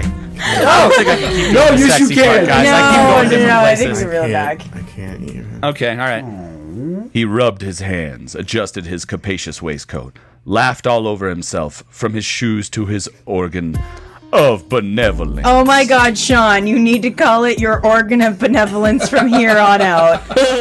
And called out in a comfortable, oily, rich, fat, jovial voice. Yo ho there, Ebenezer! Dick! A living and moving picture of Scrooge's former self, a young man, came briskly in, accompanied by his fellow prentice. Dick Wilkins, to be sure! Said Scrooge to the ghost. My old fellow prentice, bless me, yes! There he is! He was very much attached to me, was Dick. Oh, poor Dick, dear, dear. Yo ho, my boys! Said Fezziwig. No more work tonight. Christmas Eve, Dick. Christmas Eve, Ebenezer. Let's have the shutters up before a man can say Jack Robinson. Clear away, my lads, and let's have lots of room here. Clear away. There was nothing they wouldn't have cleared away, or couldn't have cleared away with old Fezziwig looking on. It was done in a minute. Every movable was packed off as if it were dismissed from public life forevermore. The floor was swept and watered, the lamps were trimmed, fuel was heaped upon the fire, and the warehouse was as snug and warm and dry and bright a ballroom as you would desire to see upon a winter's night. In came a fiddler with a music book and went up to the lofty desk and made an orchestra of it, and tuned like 50 stomach aches. In came Mrs. Fezziwig, one vast substantial smile. In came the 3 Miss Fezziwigs, beaming and lovable. In came the 6 young followers whose hearts they broke. In came all the young men and women employed in the business. In came the housemaid with her cousin the baker. In came the cook with her brother's particular friend the milkman. What makes him particular? Yeah, I was just about to ask that Friend the question. milkman. Does particular mean that he's like, you know, touched? Delivering cream. Touched? Oh my Milk. god, Oh my Dave. god. I was thinking more particular. I'm gonna go with touched. The milkman. My was mother delivering- had a particular milkman who has the same eyes as me. Which is strange. This explains a lot. Yep. The milkman was delivering cream. I can't even. How dead were his eyes when he said that? I think we're actually getting to the gone. root of the matter here, though, guys. Yeah, this is some Freudian stuff. I love it. Roxy, I hope you're taking notes on this. Is anyone else noticing how he's like dead, and then he just like pops back to Snaps out life of it to for do the part? Scrooge. Yeah, it's a real thing. In came the cook with her brother's particular friend, the milkman. In they all came, one after another, some shyly, some boldly, some gracefully, some awkwardly, some pushing, some pulling. In they all came, anyhow and everyhow. Away they all went, 20 couple at once, hands half round and back again the other way, down the middle and up again, round and round in various stages of affectionate grouping. New top couples starting off again as soon as they got there, all top couples at last, and not a bottom one to help them. When this result was brought about, old Fezziwig, clapping his hands to stop the dance, cried out, Well done! and the fiddler plunged his hot face into a pot of porter, especially provided for that purpose. There were more dances, and there were forfeits, and more dances, and there was cake. And then there was a great piece of cold roast. I like cake. And there was a great piece of cold boiled. And there was mince pies, and plenty of beer. But the great effect of the evening came after the roast and boiled, when the fiddler struck up Sir Roger de Coverley. Then old Fezziwig stood out to dance with Mrs. Fezziwig. Top couple, too, with a good stiff piece of work cut out for them, 3 or 4 and 20 pair of partners. People who were not to be trifled with. People who would dance and had no notion of walking.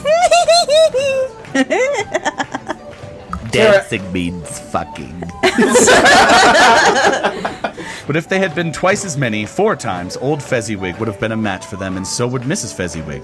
As to her, she was worthy to be his partner in every sense of the term. A positive light appeared to issue from Fezziwig's calves. They shone in every part of the dance. You couldn't have predicted, at any given time, what would become of him next. And when old Fezziwig and Mrs. Fezziwig had gone all through the dance, advanced and retired, turn your partner, bow and curtsy, corkscrew, thread the needle, reverse cowgirl, doggy style, and back again to your place, Fezziwig cut so deftly that he appeared to wink with his legs. Which brings us back to Sharonda, who had a certain winking area in between her legs, which was delightful. When the clock struck 11, this domestic ball broke up. Mr. and Mrs. Fezziwig took their stations, one on either side of the door, and shaking hands with every person individually as he or she went out, wished him or her a Merry Christmas. When everybody had retired but the 2 prentices, they did the same to them, and thus the cheerful voices died away, and the lads were left to their beds, which were under a counter in the back shop. Who puts their children Yeah, that's messed under a up. counter? I'm assuming there's a cupboard involved. There are at least like 15. But in Japan, Oh, people so that sleep like makes it that all better. the time. Yeah. You pay good money to sleep I'm like guessing these descriptions are probably not turning you on to the story. Am I accurate in that? that. I fell asleep a long time. Oh, good God! Pick me All up from right. the middle of the script here. I'm gonna. You gotta do a better job of this. Come on. Miss Ghost. A small matter. Said the ghost. To make these silly folk so full of gratitude, he has spent but a few pounds of your mortal money. 3 or 4, perhaps. Is that so much that he deserves this praise? It isn't that. Said Scrooge, heated by the remark and speaking unconsciously like his former, not his latter self. It isn't that, Spirit. He has the power to render us happy or unhappy, to make our service light or burdensome, a pleasure or a toil. say that his power lies in words and looks, in things so slight and insignificant that it is impossible to add or count them up, what then? The happiness he gives is quite as great as it costs a fortune. He felt the spirit's glance and stopped. What is the matter? Nothing particular. Something, I think? No, I should like to be able to say a word or two to my clerk just now, that's all. My time grows short. Observed the spirit. Quick! This was not addressed to Scrooge or to anyone whom he could see, but it produced an immediate effect. For again he saw himself. He was older now, a man in the prime of life. He was not alone, but sat by the side of a fair young girl in a black dress, in whose eyes there were tears. It matters little! She said softly to Scrooge's former self. I'm sorry. I didn't read ahead. I'll try that. I'll try that again. Yeah. Okay. Tone it down. It matters little. She said softly to Scrooge's former self. To you, very little.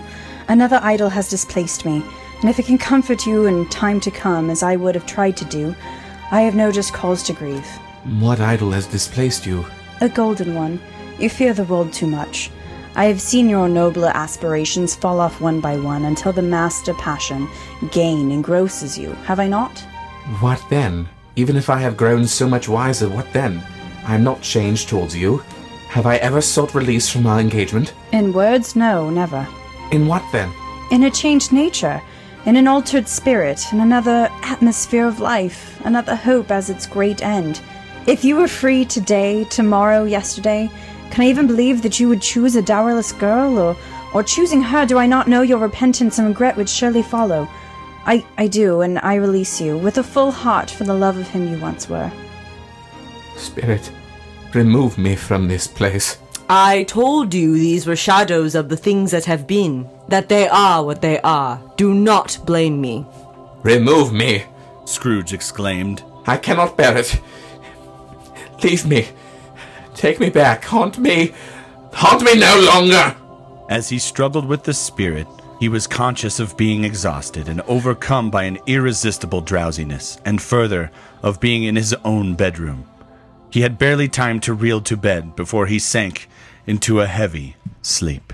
Roxy makes the best Galadriel ever. That was really fun. I gotta say, even in Brian's vegetative state, he's doing. That was an amazing scene. Well done, you two. Not bad, Brian. Guys, I'm not feeling so good. All right, buddy. So, Eric, how are you enjoying it? Oh, all right. God. Let's let the I'm spirit gonna be lead completely you. honest with all Smells of you. like Big Red.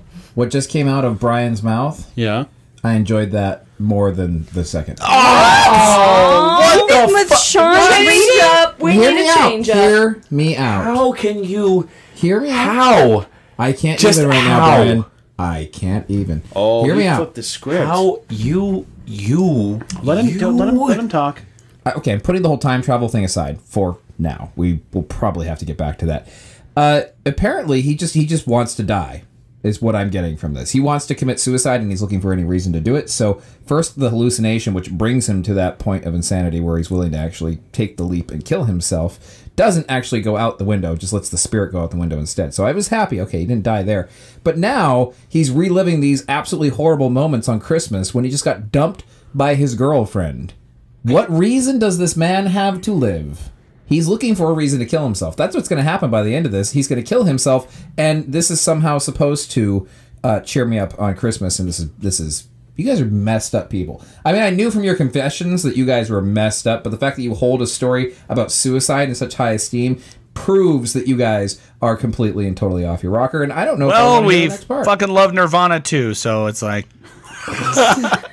You are just. I think we're how? just maybe not delivering the point as best as we could. Okay, So sorry, Sean, you're fired. Roxy, We need you're to up. we need to Can I- continue the story. Yeah. You need to listen to the whole story before you pass judgment. Okay. yeah. All right. Well, okay. I'd like to make a suggestion since Roxy made such a good Ghost of Christmas Past.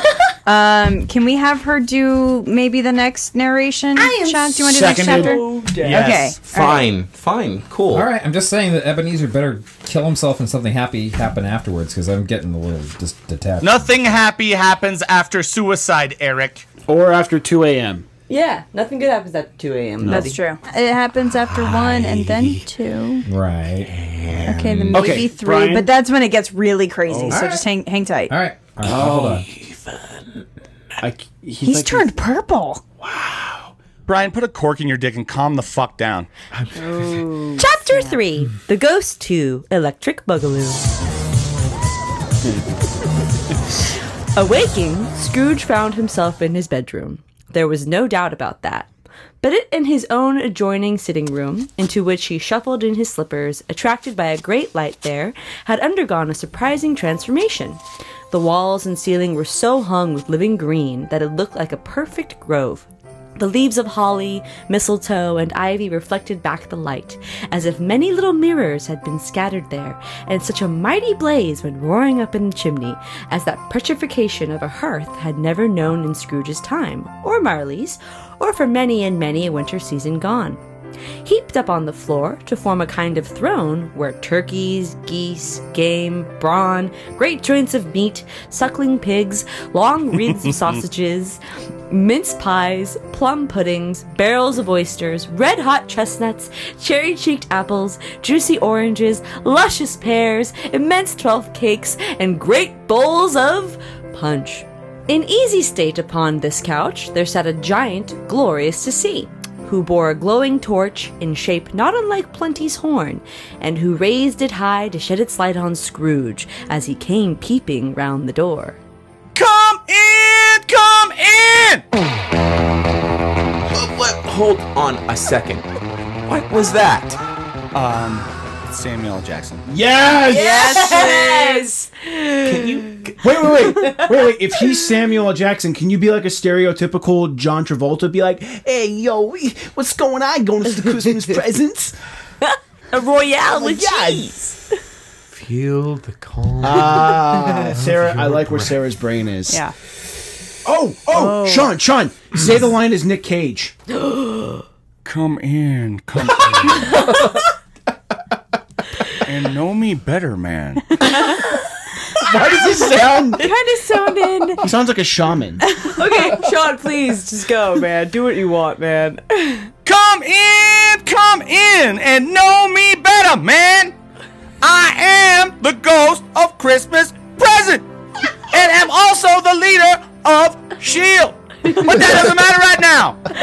Look upon me. Did you really have to ad-lib? Do you really have to... Come on, dude. Brian? Look, you want me to get out of this room right now? I'm going to stand up, walk out, and leave. Is that what you want? Think about the message that we're trying to send to Eric right now. Okay. Either he does Samuel L. Jackson, or I walk. Big breaths. Samuel, continue. Oh my God, just... If you say can't even one more time, I'm going to punch you in the dick. Look, I just need to breathe, and I will be fine. And the tea is done, so we can go forward.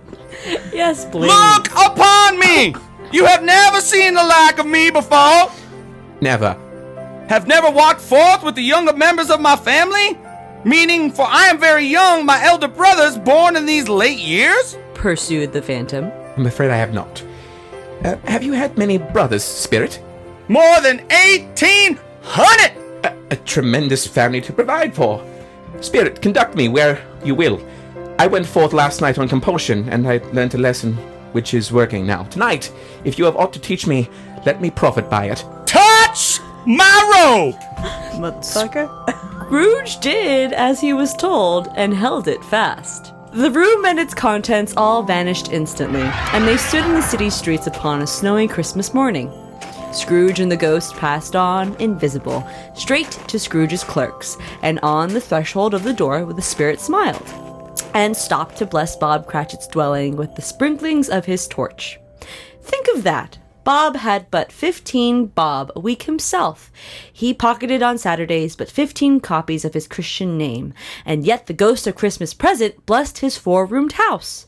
Then up rose Mrs. Cratchit, Cratchit's wife, dressed up but poorly in a twice-turned gown, brave in ribbons which are cheap and make a goodly show for sixpence, and she laid the cloth, assisted by Belinda Cratchit, second of her daughters, also brave in ribbons, while Master Peter Cratchit plunged a fork into the saucepan of potatoes, and, getting the corners of his monstrous shirt collar into his mouth, rejoiced to find himself so gallantly attired, and yearned to show his linen in the fashionable park. And now to smaller Cratchits, boy and girl came tearing in, screaming that outside the baker's they had smelt the goose, and known it for their own. And basking in the luxurious thoughts of sage and onion, these young Cratchits danced about the table and exalted Master Peter Cratchit to the skies, while he, not proud, although his collars nearly choked him, blew the fire until the slow potatoes, bubbling up, knocked loudly at the saucepan lid to be let out and peeled. All right, I'm here for my pot. Yes! All right. Fuck. This is by far the best chapter we've had yet. It's Estelle. Really? Yeah, well, did you know I was actually in the 1951 version of this? No kidding. Yeah, no, really, no. I have a long, sordid history with Dickens' Christmas Carol. Also, other Dick-ins me. But I do want to go ahead and say, though, that this was a really fun experience. I was only an extra, very small pot. However, I did get it because I was friends with Alistair Sims, if you know what I mean. Man was really, really into nipple clips, and we had a great, great time together until he found me caught in a three-way with Burns and Allen. It was a little traumatic for him. We broke it off. However, we kept the Christmas spirit alive during that shoot. How fascinating. I'm so turned on. Can we move forward? Yes. Hey, Estelle, can you put your cigarette out just for a little bit? Yeah. Fuck you. I like it. Blow it in my face. I'm sure you've heard that before.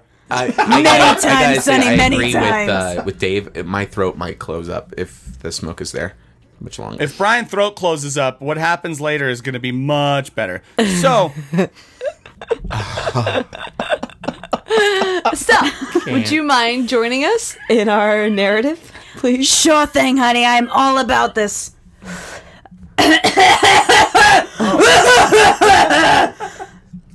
What has ever got your precious father, then? Said Mrs. Cratchit. And your brother, Tiny Tim. And Martha. One as late last Christmas Day by half an hour. Is Martha, mother?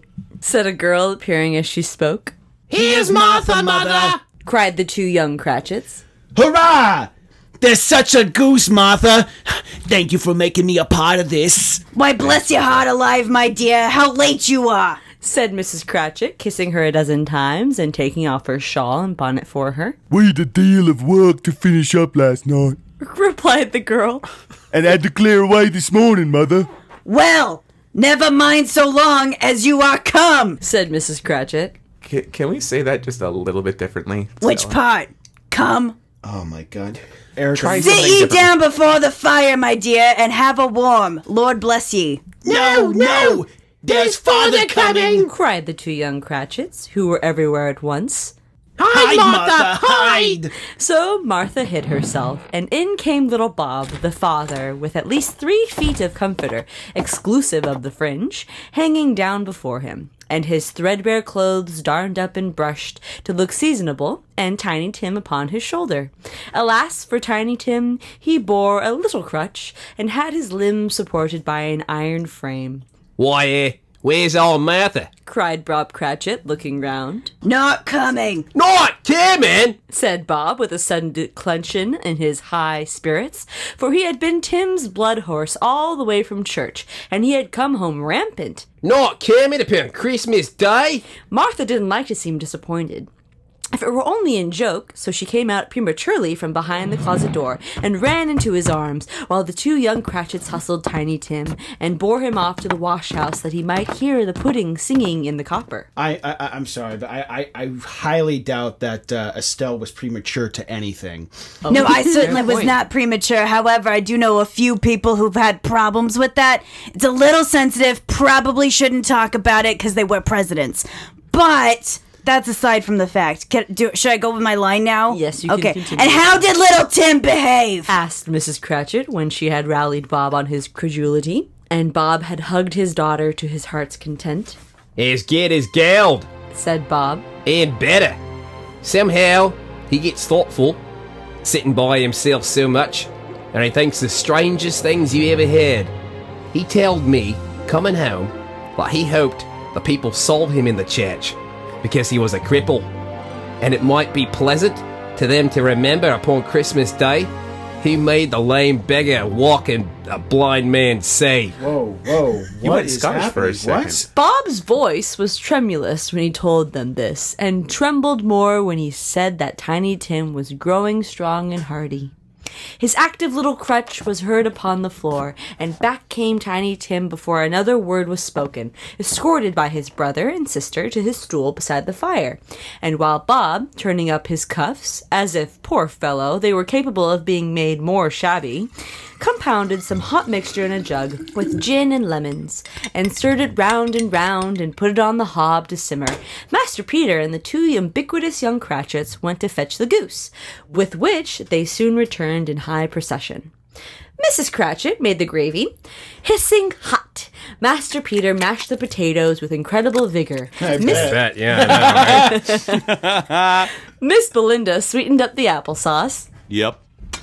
Martha dusted the hot plates. Ooh. Is that what they're calling it these days? Wow. Bob took Tiny Tim beside him in a tiny corner That's of the table. I did not. Wait. I did not do that to my son. I ask you again. Let us take our heads out of the gutter and back into the story. And I'll ask you again to put a cork in your dick. The two young Cratchits set chairs for everybody, not forgetting themselves, and mounting guard upon their posts, crammed spoons into their mouths, lest they should shriek for goose before the turn came to be helped. At last the dishes were set on, and grace was said. It was succeeded by a breathless pause, as Mrs. Cratchit, looking slowly all along the carving knife, prepared to plunge it into the breast. Ooh. But when she did, and when the long-expected gush of stuffing issued forth, one murmur of delight arose all around the board, and even Tiny Tim, excited by the two young Cratchits, beat on the table with the handle of his knife, and feebly cried, "Hurrah!" What kind of Christmas story is this? We have to take a break. Why? I have to deal with something purple and pulsating. Wow, I didn't realize talking about Christmas dinner would get you so aroused. That was Christmas dinner? You've read this story. Was Christmas dinner Mrs. Cratchit's filthy snatch hole? Because that's exactly what it sounded like to me. Whoa! I'll thank you not to call it filthy. I'd thank you to be realistic. Let's continue. There never was such a goose. Bob said he didn't believe there ever was such a goose cooked. Its tenderness and flavor, size and cheapness were the themes of universal admiration. The bigger, the cheaper, the better. At last the dinner was all done, the cloth was cleared, the hearth was swept, and the fire was made up. The compound in the jug being tasted, and considered perfect, apples and oranges were put upon the table, and a shovelful of chestnuts on the fire. Then all the Cratchit family drew round the hearth, in what Bob Cratchit called a circle. And at Bob Cratchit's elbow stood the family display of glass, 2 tumblers and a custard cup without a handle. These held the hot stuff from the jug. Hey-o! However, as well as golden goblets would have done. Really mature, Roxy. Thanks. And Bob served it out with beaming looks, while the chestnuts on the fire sputtered and crackled noisily. Then Bob proposed, And Merry Christmas to all of us, my dears. God bless us. which all the family re-echoed. God bless us! God bless us, everyone, said Tiny Tim, the last of all. He sat very close to his father's side upon his little stool. Bob held his withered little hand in his, as if he loved the child, and wished to keep him by his side, and dreaded that he might be taken from him. As if? So he doesn't actually love the kid. With conditions, sure, why not? This guy's kind of an asshole. Yeah, Again, I mean... his child is not the C word, but handicapped. Differently abled, David. Differently abled! You're a horrible person. Scrooge raised his head speedily on hearing his own name. Mr. Scrooge, said Bob. I'll give you Mr. Scrooge, the founder of the feast. The founder of the feast, indeed, cried Mrs. Cratchit, reddening. I wish I had him here. I'd give him a piece of my mind to feast upon, and I hope he'd have a good appetite for it. My dear, said Bob. The children! Christmas Day! It should be Christmas Day, I am sure, said she. On which one drinks the health of such odious, stingy, hard, unfeeling man as Mr. Scrooge. You know he is, Robert. Nobody knows it better than you do, poor fellow. My dear, was Bob's mild answer. Christmas Day! I'll drink his health for your sake and the day's, said Mrs. Cratchit. Not for his. Long life to him. A Merry Christmas and a Happy fucking New Year. He'll be very merry and very happy, I have no doubt. Wow. And you've ruined Dickens. Oh my God. That ruined Dickens? It gets better. The children drank the toast after her, of course, because Whoa! Wasn't he cooking up gin? They giving the babies gin now? Oh yeah, it's the Regency era, isn't it? I mean, they're all drinking at this time. It was cleaner than the water. So, yeah, exactly. It was the first of their proceedings, which had no heartiness in it. Tiny Tim drank it last of all, but he didn't care 2 pence for it. That's a shame. I hate to waste a good gin martini on a differently abled child. Jesus. I am so sorry. She's from a different time. And I'm the can't. bastard. I'm sorry. It's my great aunt. What do I do? What do you want me to do? Let's just move along. Move along. Pretty horrible. Scrooge was the ogre of the family. The mention of his name cast a dark shadow on the party, which was not dispelled for a full 5 minutes. After it passed away, they were 10 times merrier than before, from the mere relief of Scrooge the Baleful being done with. And by they had a song about a lost child traveling in the snow from Tiny Tim, who had a plaintive little voice and sang it very well indeed. There was nothing of high mark in this. They were not a handsome family. They were not well dressed. Their shoes were far from being waterproof. Their clothes were scanty, and Peter might have known, and very likely did, the inside of a pawnbroker's. But they were happy, grateful, and pleased with one another, and contented with the time. And when they faded, and looked happier yet in the bright sprinklings of the spirit's torch at parting, Scrooge had his eye upon them, and especially on Tiny Tim, until the last. It was a great surprise to Scrooge, as this scene vanished, to hear a hearty laugh. It was a much greater surprise to Scrooge to recognize it as his own nephew's, and to find himself in a bright, dry, gleaming room, with the spirit standing smiling by his side, and looking at that same nephew. It is a fair, even-handed, noble adjustment of things, that while there is an infection in disease and sorrow, there is nothing in the world so irresistibly contagious as laughter and good humor. And Ebola. Ebola is very, very contagious. That too. Yeah. Do we have to bring it down? No, it's not. Well, okay, it's not that contagious actually, but it's scary. It affects like 20% of kids or something. When Scrooge's nephew laughed, Scrooge's niece by marriage laughed as heartily as he, and their assembled friends, being not a bit behindhand, laughed out lustily. He said that Christmas was a humbug as I live, cried Scrooge's nephew. He believed it too!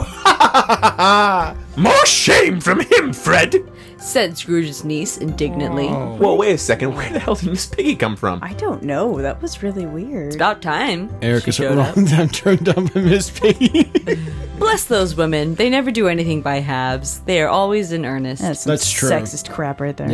Yeah. That's I will kill both of you. It gets better. She was very pretty, exceedingly pretty, with a dimpled, surprised-looking capital face, a ripe little mouth that seemed made out to be kissed, as no doubt it was. All kinds of good I'm feeling a little dots about uncomfortable her about chin this. that melted into one another when she laughed, and the Dots sunny... on her chin that melted together.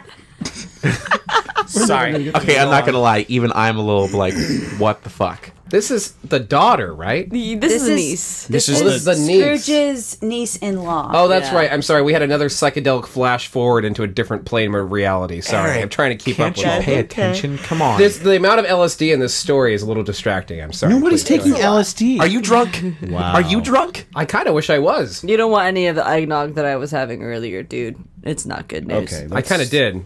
Your eggnog on accident. It was disgusting, by the way. Yeah. Next time you throw up away from my mouth. I have Good. eggnog suppositories in right now, and they are amazing.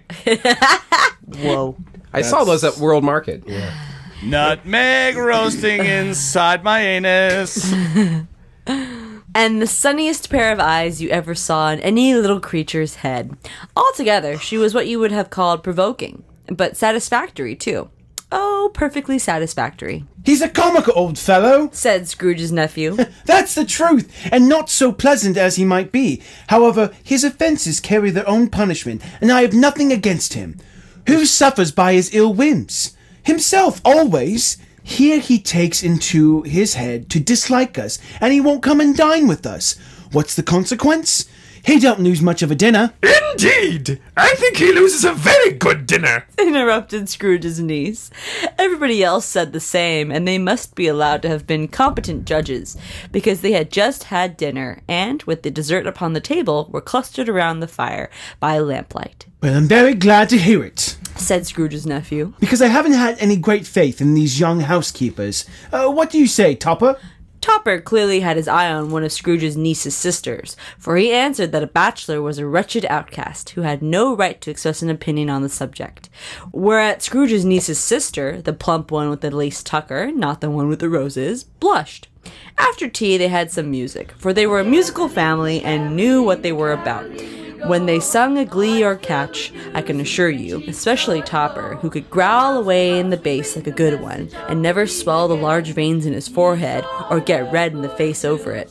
But they didn't... swelling large veins. It's my favorite subject. Hey, Aunt Estelle, what do you want? Can you please just... I think you're running low on cigarettes. Do you want to go for a run to the store? And you can just be back in time for your next round. All right, I'll go, but I'm telling your mother about this. That's cool. See ya, bye. Bye, man.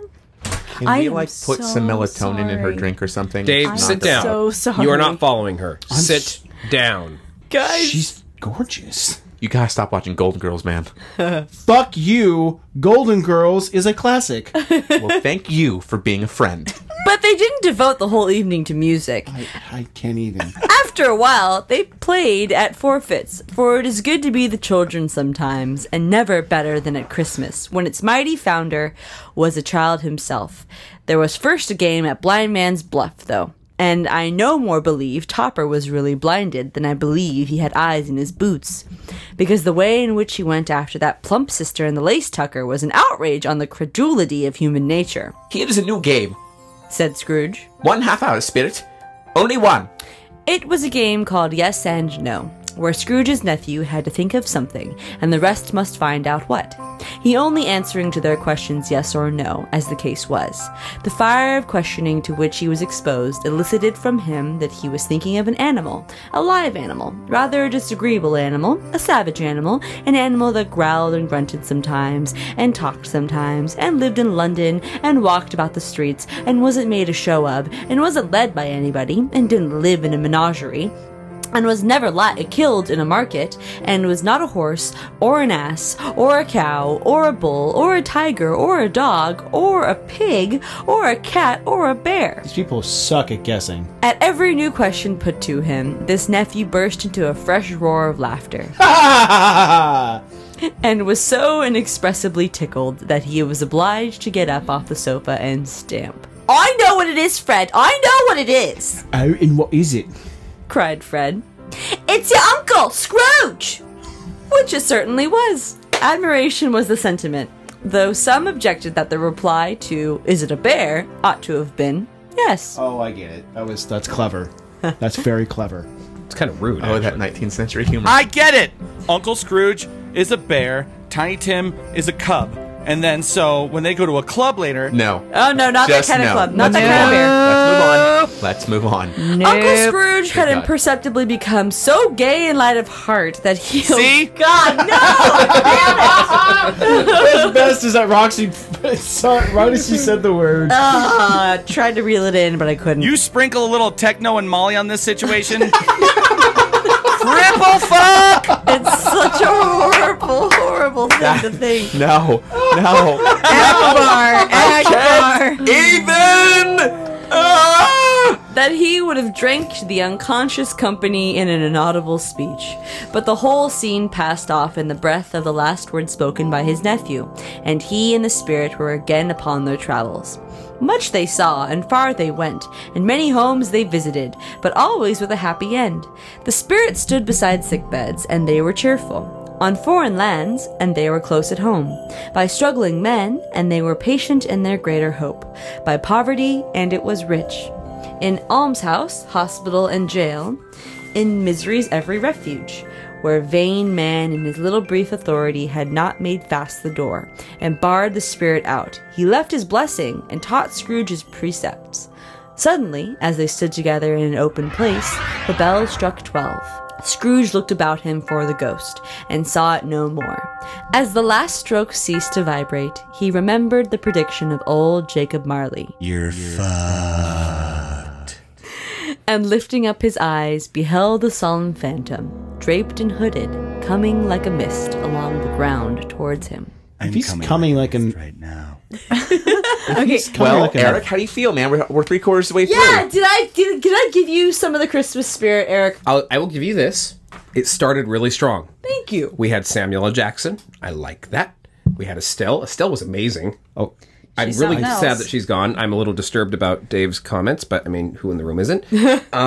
What started to hang me up, though, was this. They made the. Okay, so there's this sentence here, and it bears reviewing.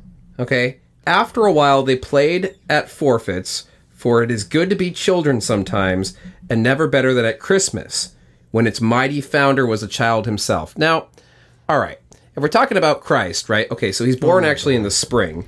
He was probably like 9 months old when it was Christmas time. But Christmas would have sucked back then because there was no Christmas. It didn't come about until after, Eric, he had died. Eric, you lost me when you opened your mouth. I'm sorry. I literally don't see what the point of what you're trying to complain about is. We clearly laid out a narrative for you that depicts a family having a wonderful Christmas feast. And it was great until they started making really confusing and contradictory comments. And then my mind just got stuck on that and couldn't go... Fuck it. I give up on this whole narrating thing because I am too fucking hungover for this shit. I tried my hardest, but I'm done. Eric, I'm do you done. have any Advil? Yeah, probably. Yeah, I need Advil for this fucking party because I can't. You need some Advil and some coconut water. Oh God, no, Roxy can't even. I can't even anymore. Are we all that bad at math? It's contagious. I'm still evening. I'm fairly even. Real fucking sensitive, guys. And odding. Real fucking sensitive. I'm sorry.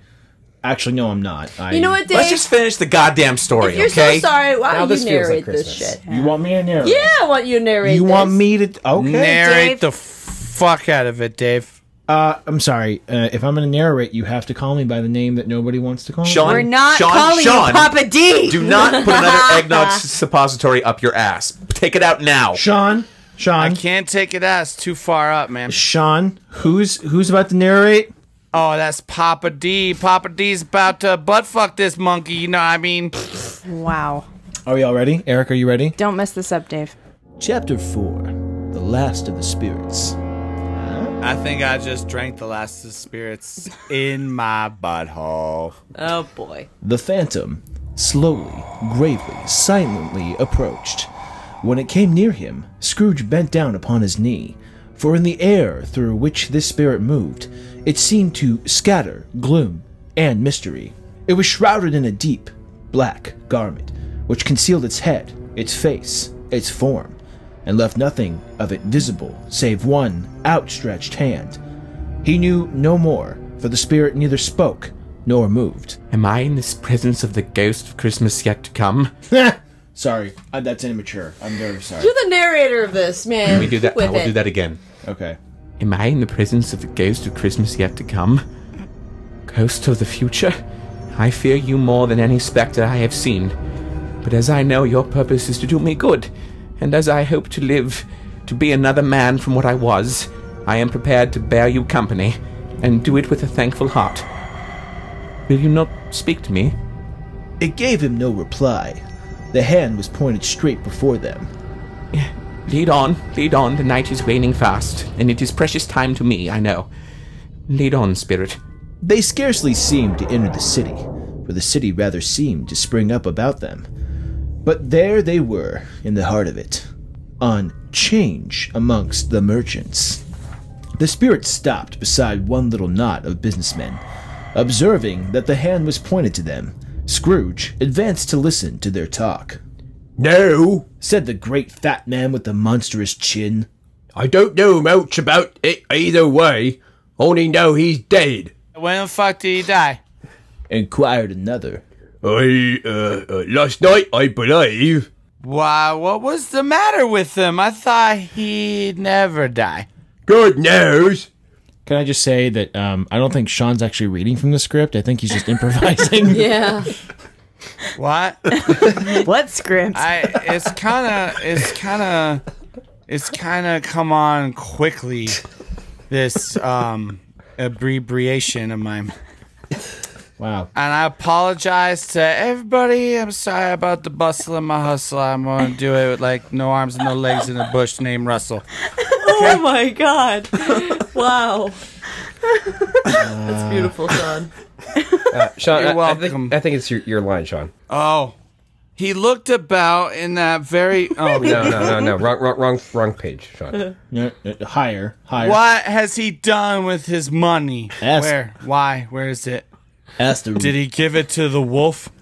Because there's a wolf. He's on Wall Street, and he looks a lot like the dude from Titanic. And he's with the guy from the spaceship bookcase movie.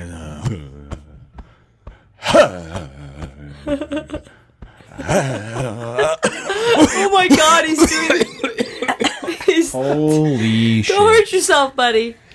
What has he done with his money? Asked a red-faced gentleman and a man from the south. I haven't heard, said the man with the large chin. Company, perhaps? Hasn't left it to me. That's all I know. Scrooge was at first inclined to be surprised that the spirit should attach importance to conversation apparently so trivial. But feeling assured that it must have some hidden purpose, he set himself to consider what it was likely to be. It could scarcely be supposed to have any bearing on the death of Jacob, his old partner, for that was past, and this ghost's province was the future.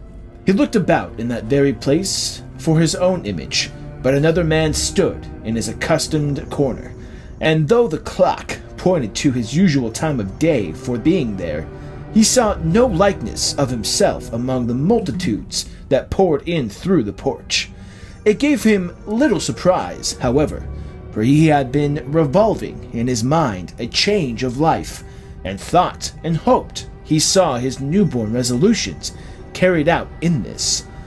They left the busy scene and went in an obscure part of town to a low shop where iron, old rags, bottles, bones, and greasy offal were brought. A gray-haired rascal of great age sat smoking his pipe.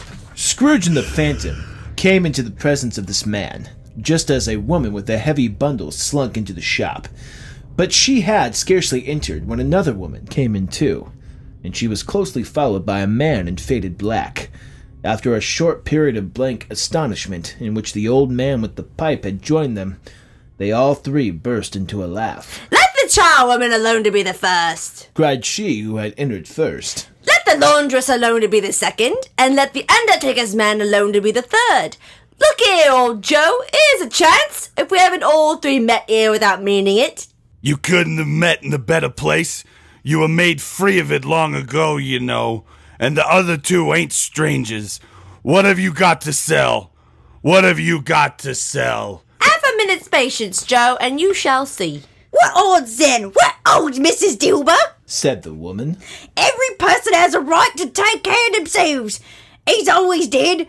Who's the worse for the loss of a few things like these? Not a dead man, I suppose. Mrs. Dilber, whose manner was remarkably of general propitiation, said, No, indeed, ma'am. If he wanted to keep him after he was dead, a wicked old screw, why wasn't he natural in his lifetime? If he had been, he'd have had somebody to look after him when he was struck with death, instead of lying gasping his last there alone by himself. I heard that. 'Tis the truest word that ever was spoke. It's a judgment on him. I wish it was a little heavier judgment, and it should have been. You may depend on it. If I could have laid my hands on anything else, upon that bundle, oh Joe, let me know the value of it. Speak out plain. I'm not afraid at first, or afraid for them to see it. Joe went down on his knees for the greater convenience of opening the bundle, and dragged out a large and heavy roll of some dark stuff. Wow, that's... Black tar heroin. Mm-hmm. Totally. I've seen that on Cops. This shit just I've seen it in my pocket. Guys, we are almost there. Sean Can we is just really stop with the tangents and off his- move You know on? what? You know what? I want to hear the rest. Sean, Shut up! Sean, Eric just said something. what did you just say? I want to hear the rest. Can we just I focus? Whoa. Keep going. Who's that? Who's that? Drunk guy, say something. What do you call this? Bed curtains? Bed curtains! Don't drop that oil upon the blankets now. His blankets? Whose else's do you think? Is it likely to take cold without 'em? I dare say. You may look through that shit till your eyes ache, but you won't find a hole in it, nor a threadbare place. It's the best he had, and a fine one too. They'd have wasted it by dressing him up in it, and if it hadn't been for me... Scrooge listened to this dialogue in horror. Spirit. Yes, I see. I see. The case of this unhappy man might be my own. My life tends that way now. Merciful heaven, what is this? The scene had changed, and now he almost touched a bare, uncertain bed. A pale light, rising in the outer air, fell straight upon this bed, and on it, unwatched, unwept, uncared for, was the body of this plundered unknown man.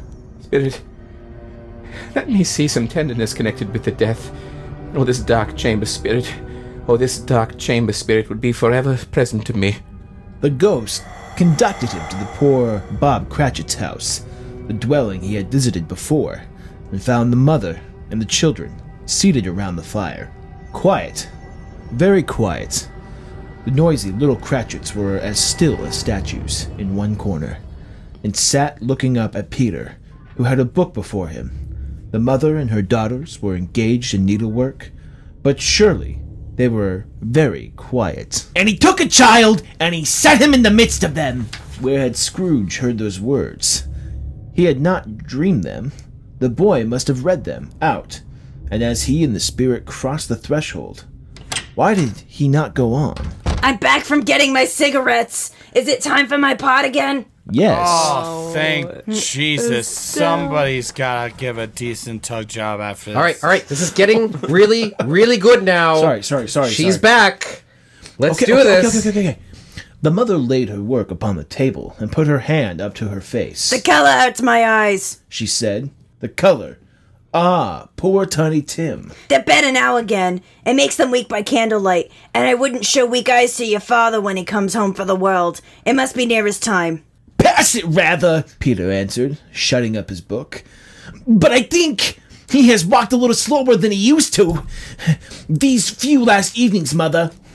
I have known him walk with Tiny Tim upon his shoulder very fast indeed. And so have I, cried Peter. Often. And so have I, exclaimed another. So had all. But he was very light to carry, and his father loved him so that it was no trouble. And there's your father at the door. Wait. What the hell do they mean by was? Eric, strap in, dude. They mean... It's coming up, Eric. It's coming up. She hurried out to meet him, and little Bob and his comforter, he had need for it, poor fellow, came in. His tea was ready for him, on the hob, and they all tried who should help him to it most. Then the two young Cratchits got upon their knees, and laid each child a little cheek against his face, as if they said, "Don't mind it, Father. Don't be grieved." Oh, God. I'm just thinking of his poor, trembling Australian, South African, Scottish accent. It's okay. Oh. It's okay. Eric, stop crying. You're making me cry. It's crying. You're crying. I'm crying. I know. I'm kind of crying too. Okay. It's okay, guys. Hold on. Let's just make it through. Bob was very cheerful with them and spoke pleasantly to all the family. He looked at the work upon the table and praised the industry and speed of Mrs. Cratchit and the girls. They would be done long before Sunday, he said. Sunday? You went today then, Robert? Yes, my dear, returned Bob. I wish I could have gone. It would have done you good to see how grand a place it is, but you'd say it often. I promised him that I would walk there on Sunday. My little child. My little child. He broke down all at once. He couldn't help it. He and his child would have been farther apart, perhaps, than they were. Spectre, said Scrooge. Something informs me that our parting moment is at hand. I know it, but I know not how. Tell me what that man was with the covered face, whom we saw lying dead. The ghost of Christmas yet to come conveyed him to a dismal, wretched churchyard. The spirit stood among the graves and pointed down to one. Before I draw nearer to that stone to which you point, answer me one question. Are these the shadows of the things that will be?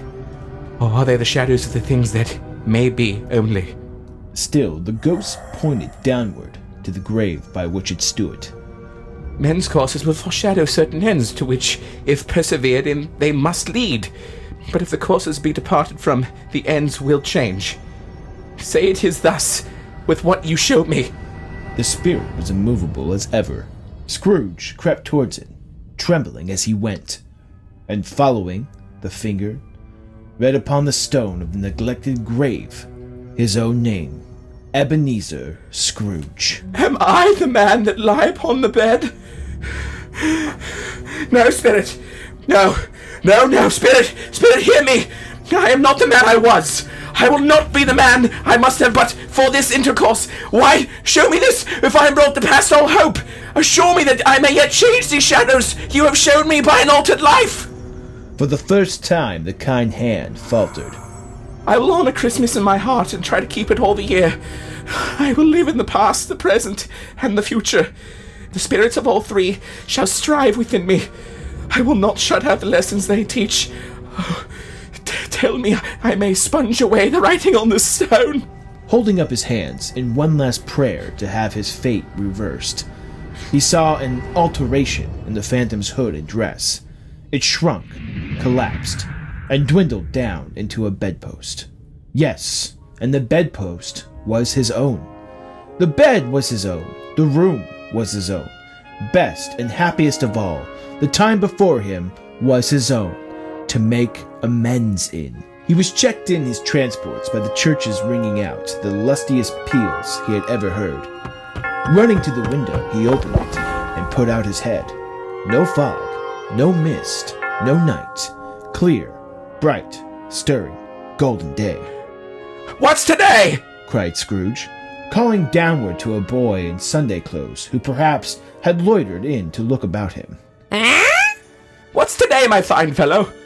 Today? Why, it's Christmas Day! It's Christmas Day! I haven't missed it! Hello, my fine fellow! Do you know the poulterers in the next street but one at the corner? I should hope I did. An intelligent boy, a remarkable boy. Do you know whether they've sold the prize turkey that was hanging up there? Not the little prize turkey, the big one. What? The one as big as me? What a delightful boy! It's a pleasure to talk to him. Yes, my buck! It's hanging there now. Is it? Go and buy it.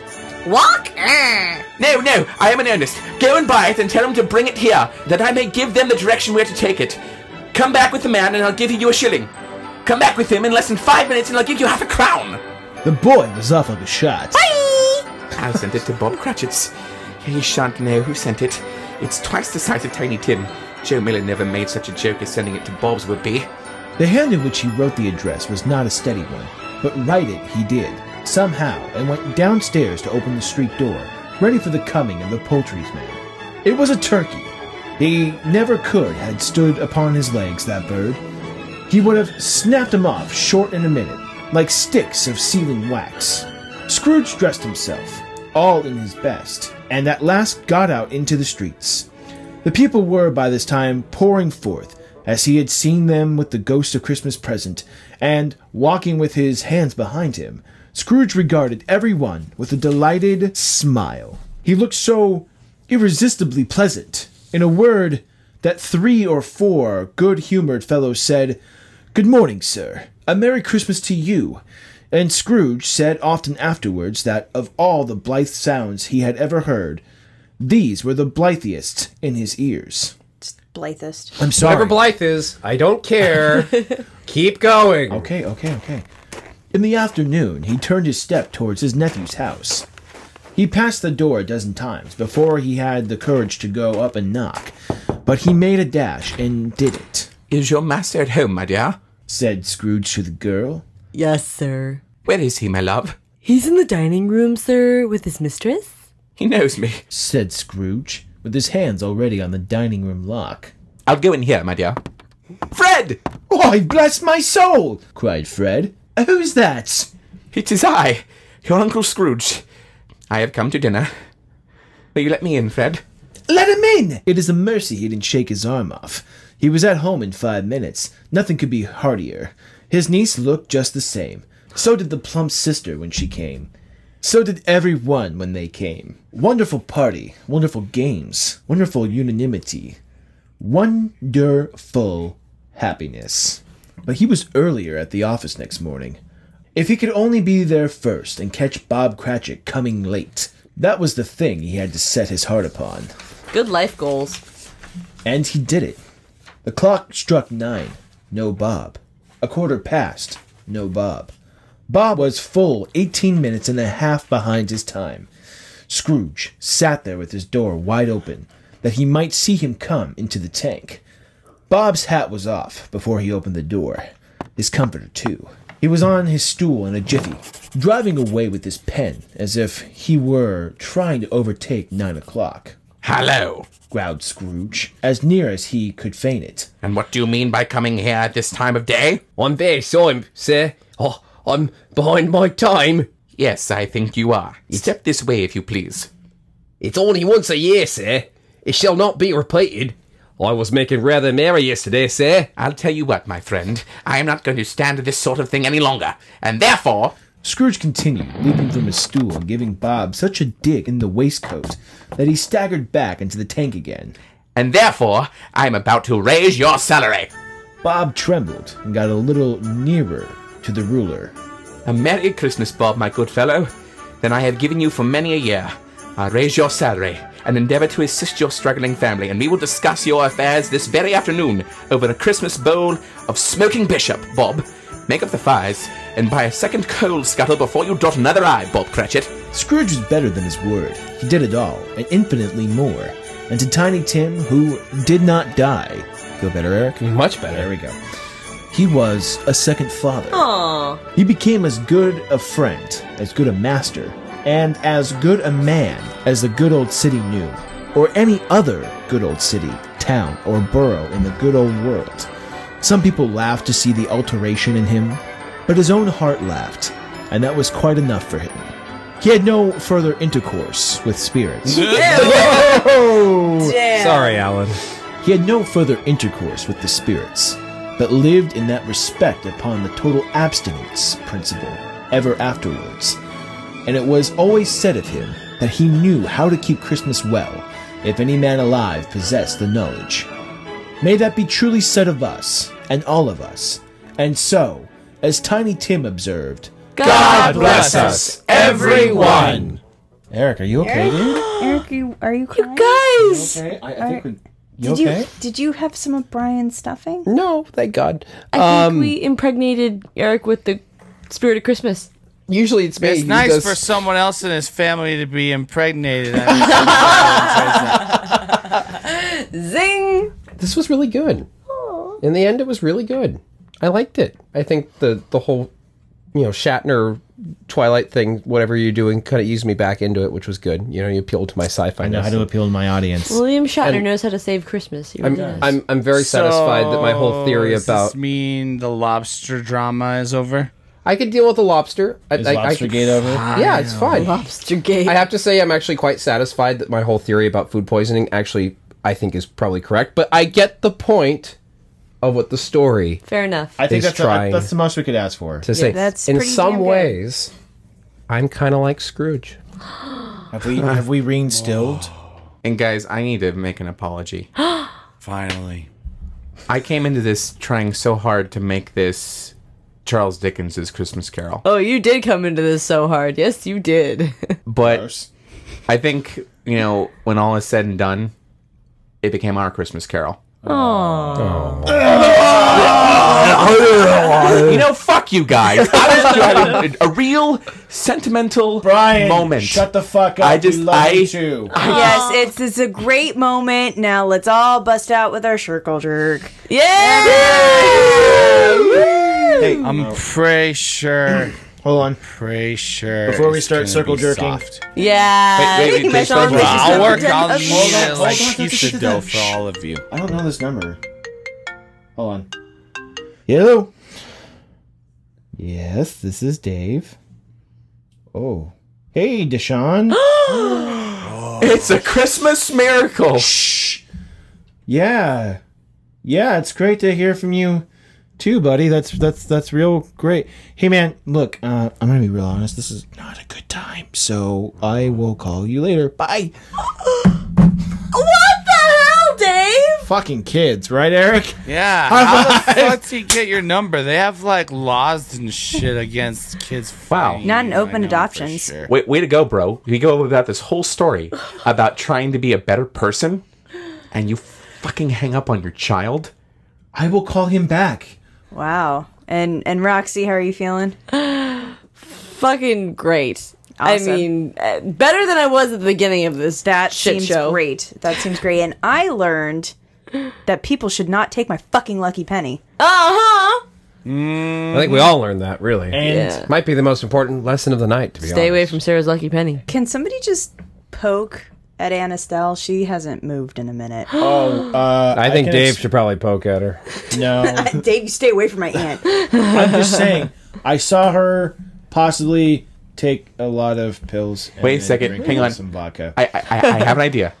Hey, guys. Why don't we go turn on White Christmas? Danny Kaye! Oh, that bastard! He never called me back. I did a huge favor hooking him up with Gene Kelly. Oh my gosh. Alright, I need to call that motherfucker. Wow. Oh, boy. Should somebody tell her that Danny Kaye died? And that he wasn't by. Whatever, she'll figure it out. Merry Christmas, everybody. Yeah. Merry Christmas. Merry Christmas. Merry Christmas. And Merry Christmas and to all of you in this room. Well done!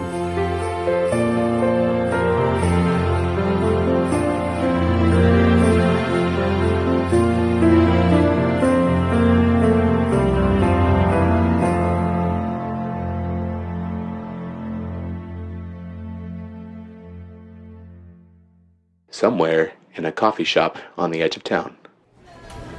Do you have any tools? Go fish, motherfucker! Damn it. I just wish that he wouldn't yell so much. This does not have to be such a stressful time, you know. Stressful? Try being chased by a motherfucking shark! Try being a 1,000-year-old elf, you fool! Try making meatballs out of quinoa. God.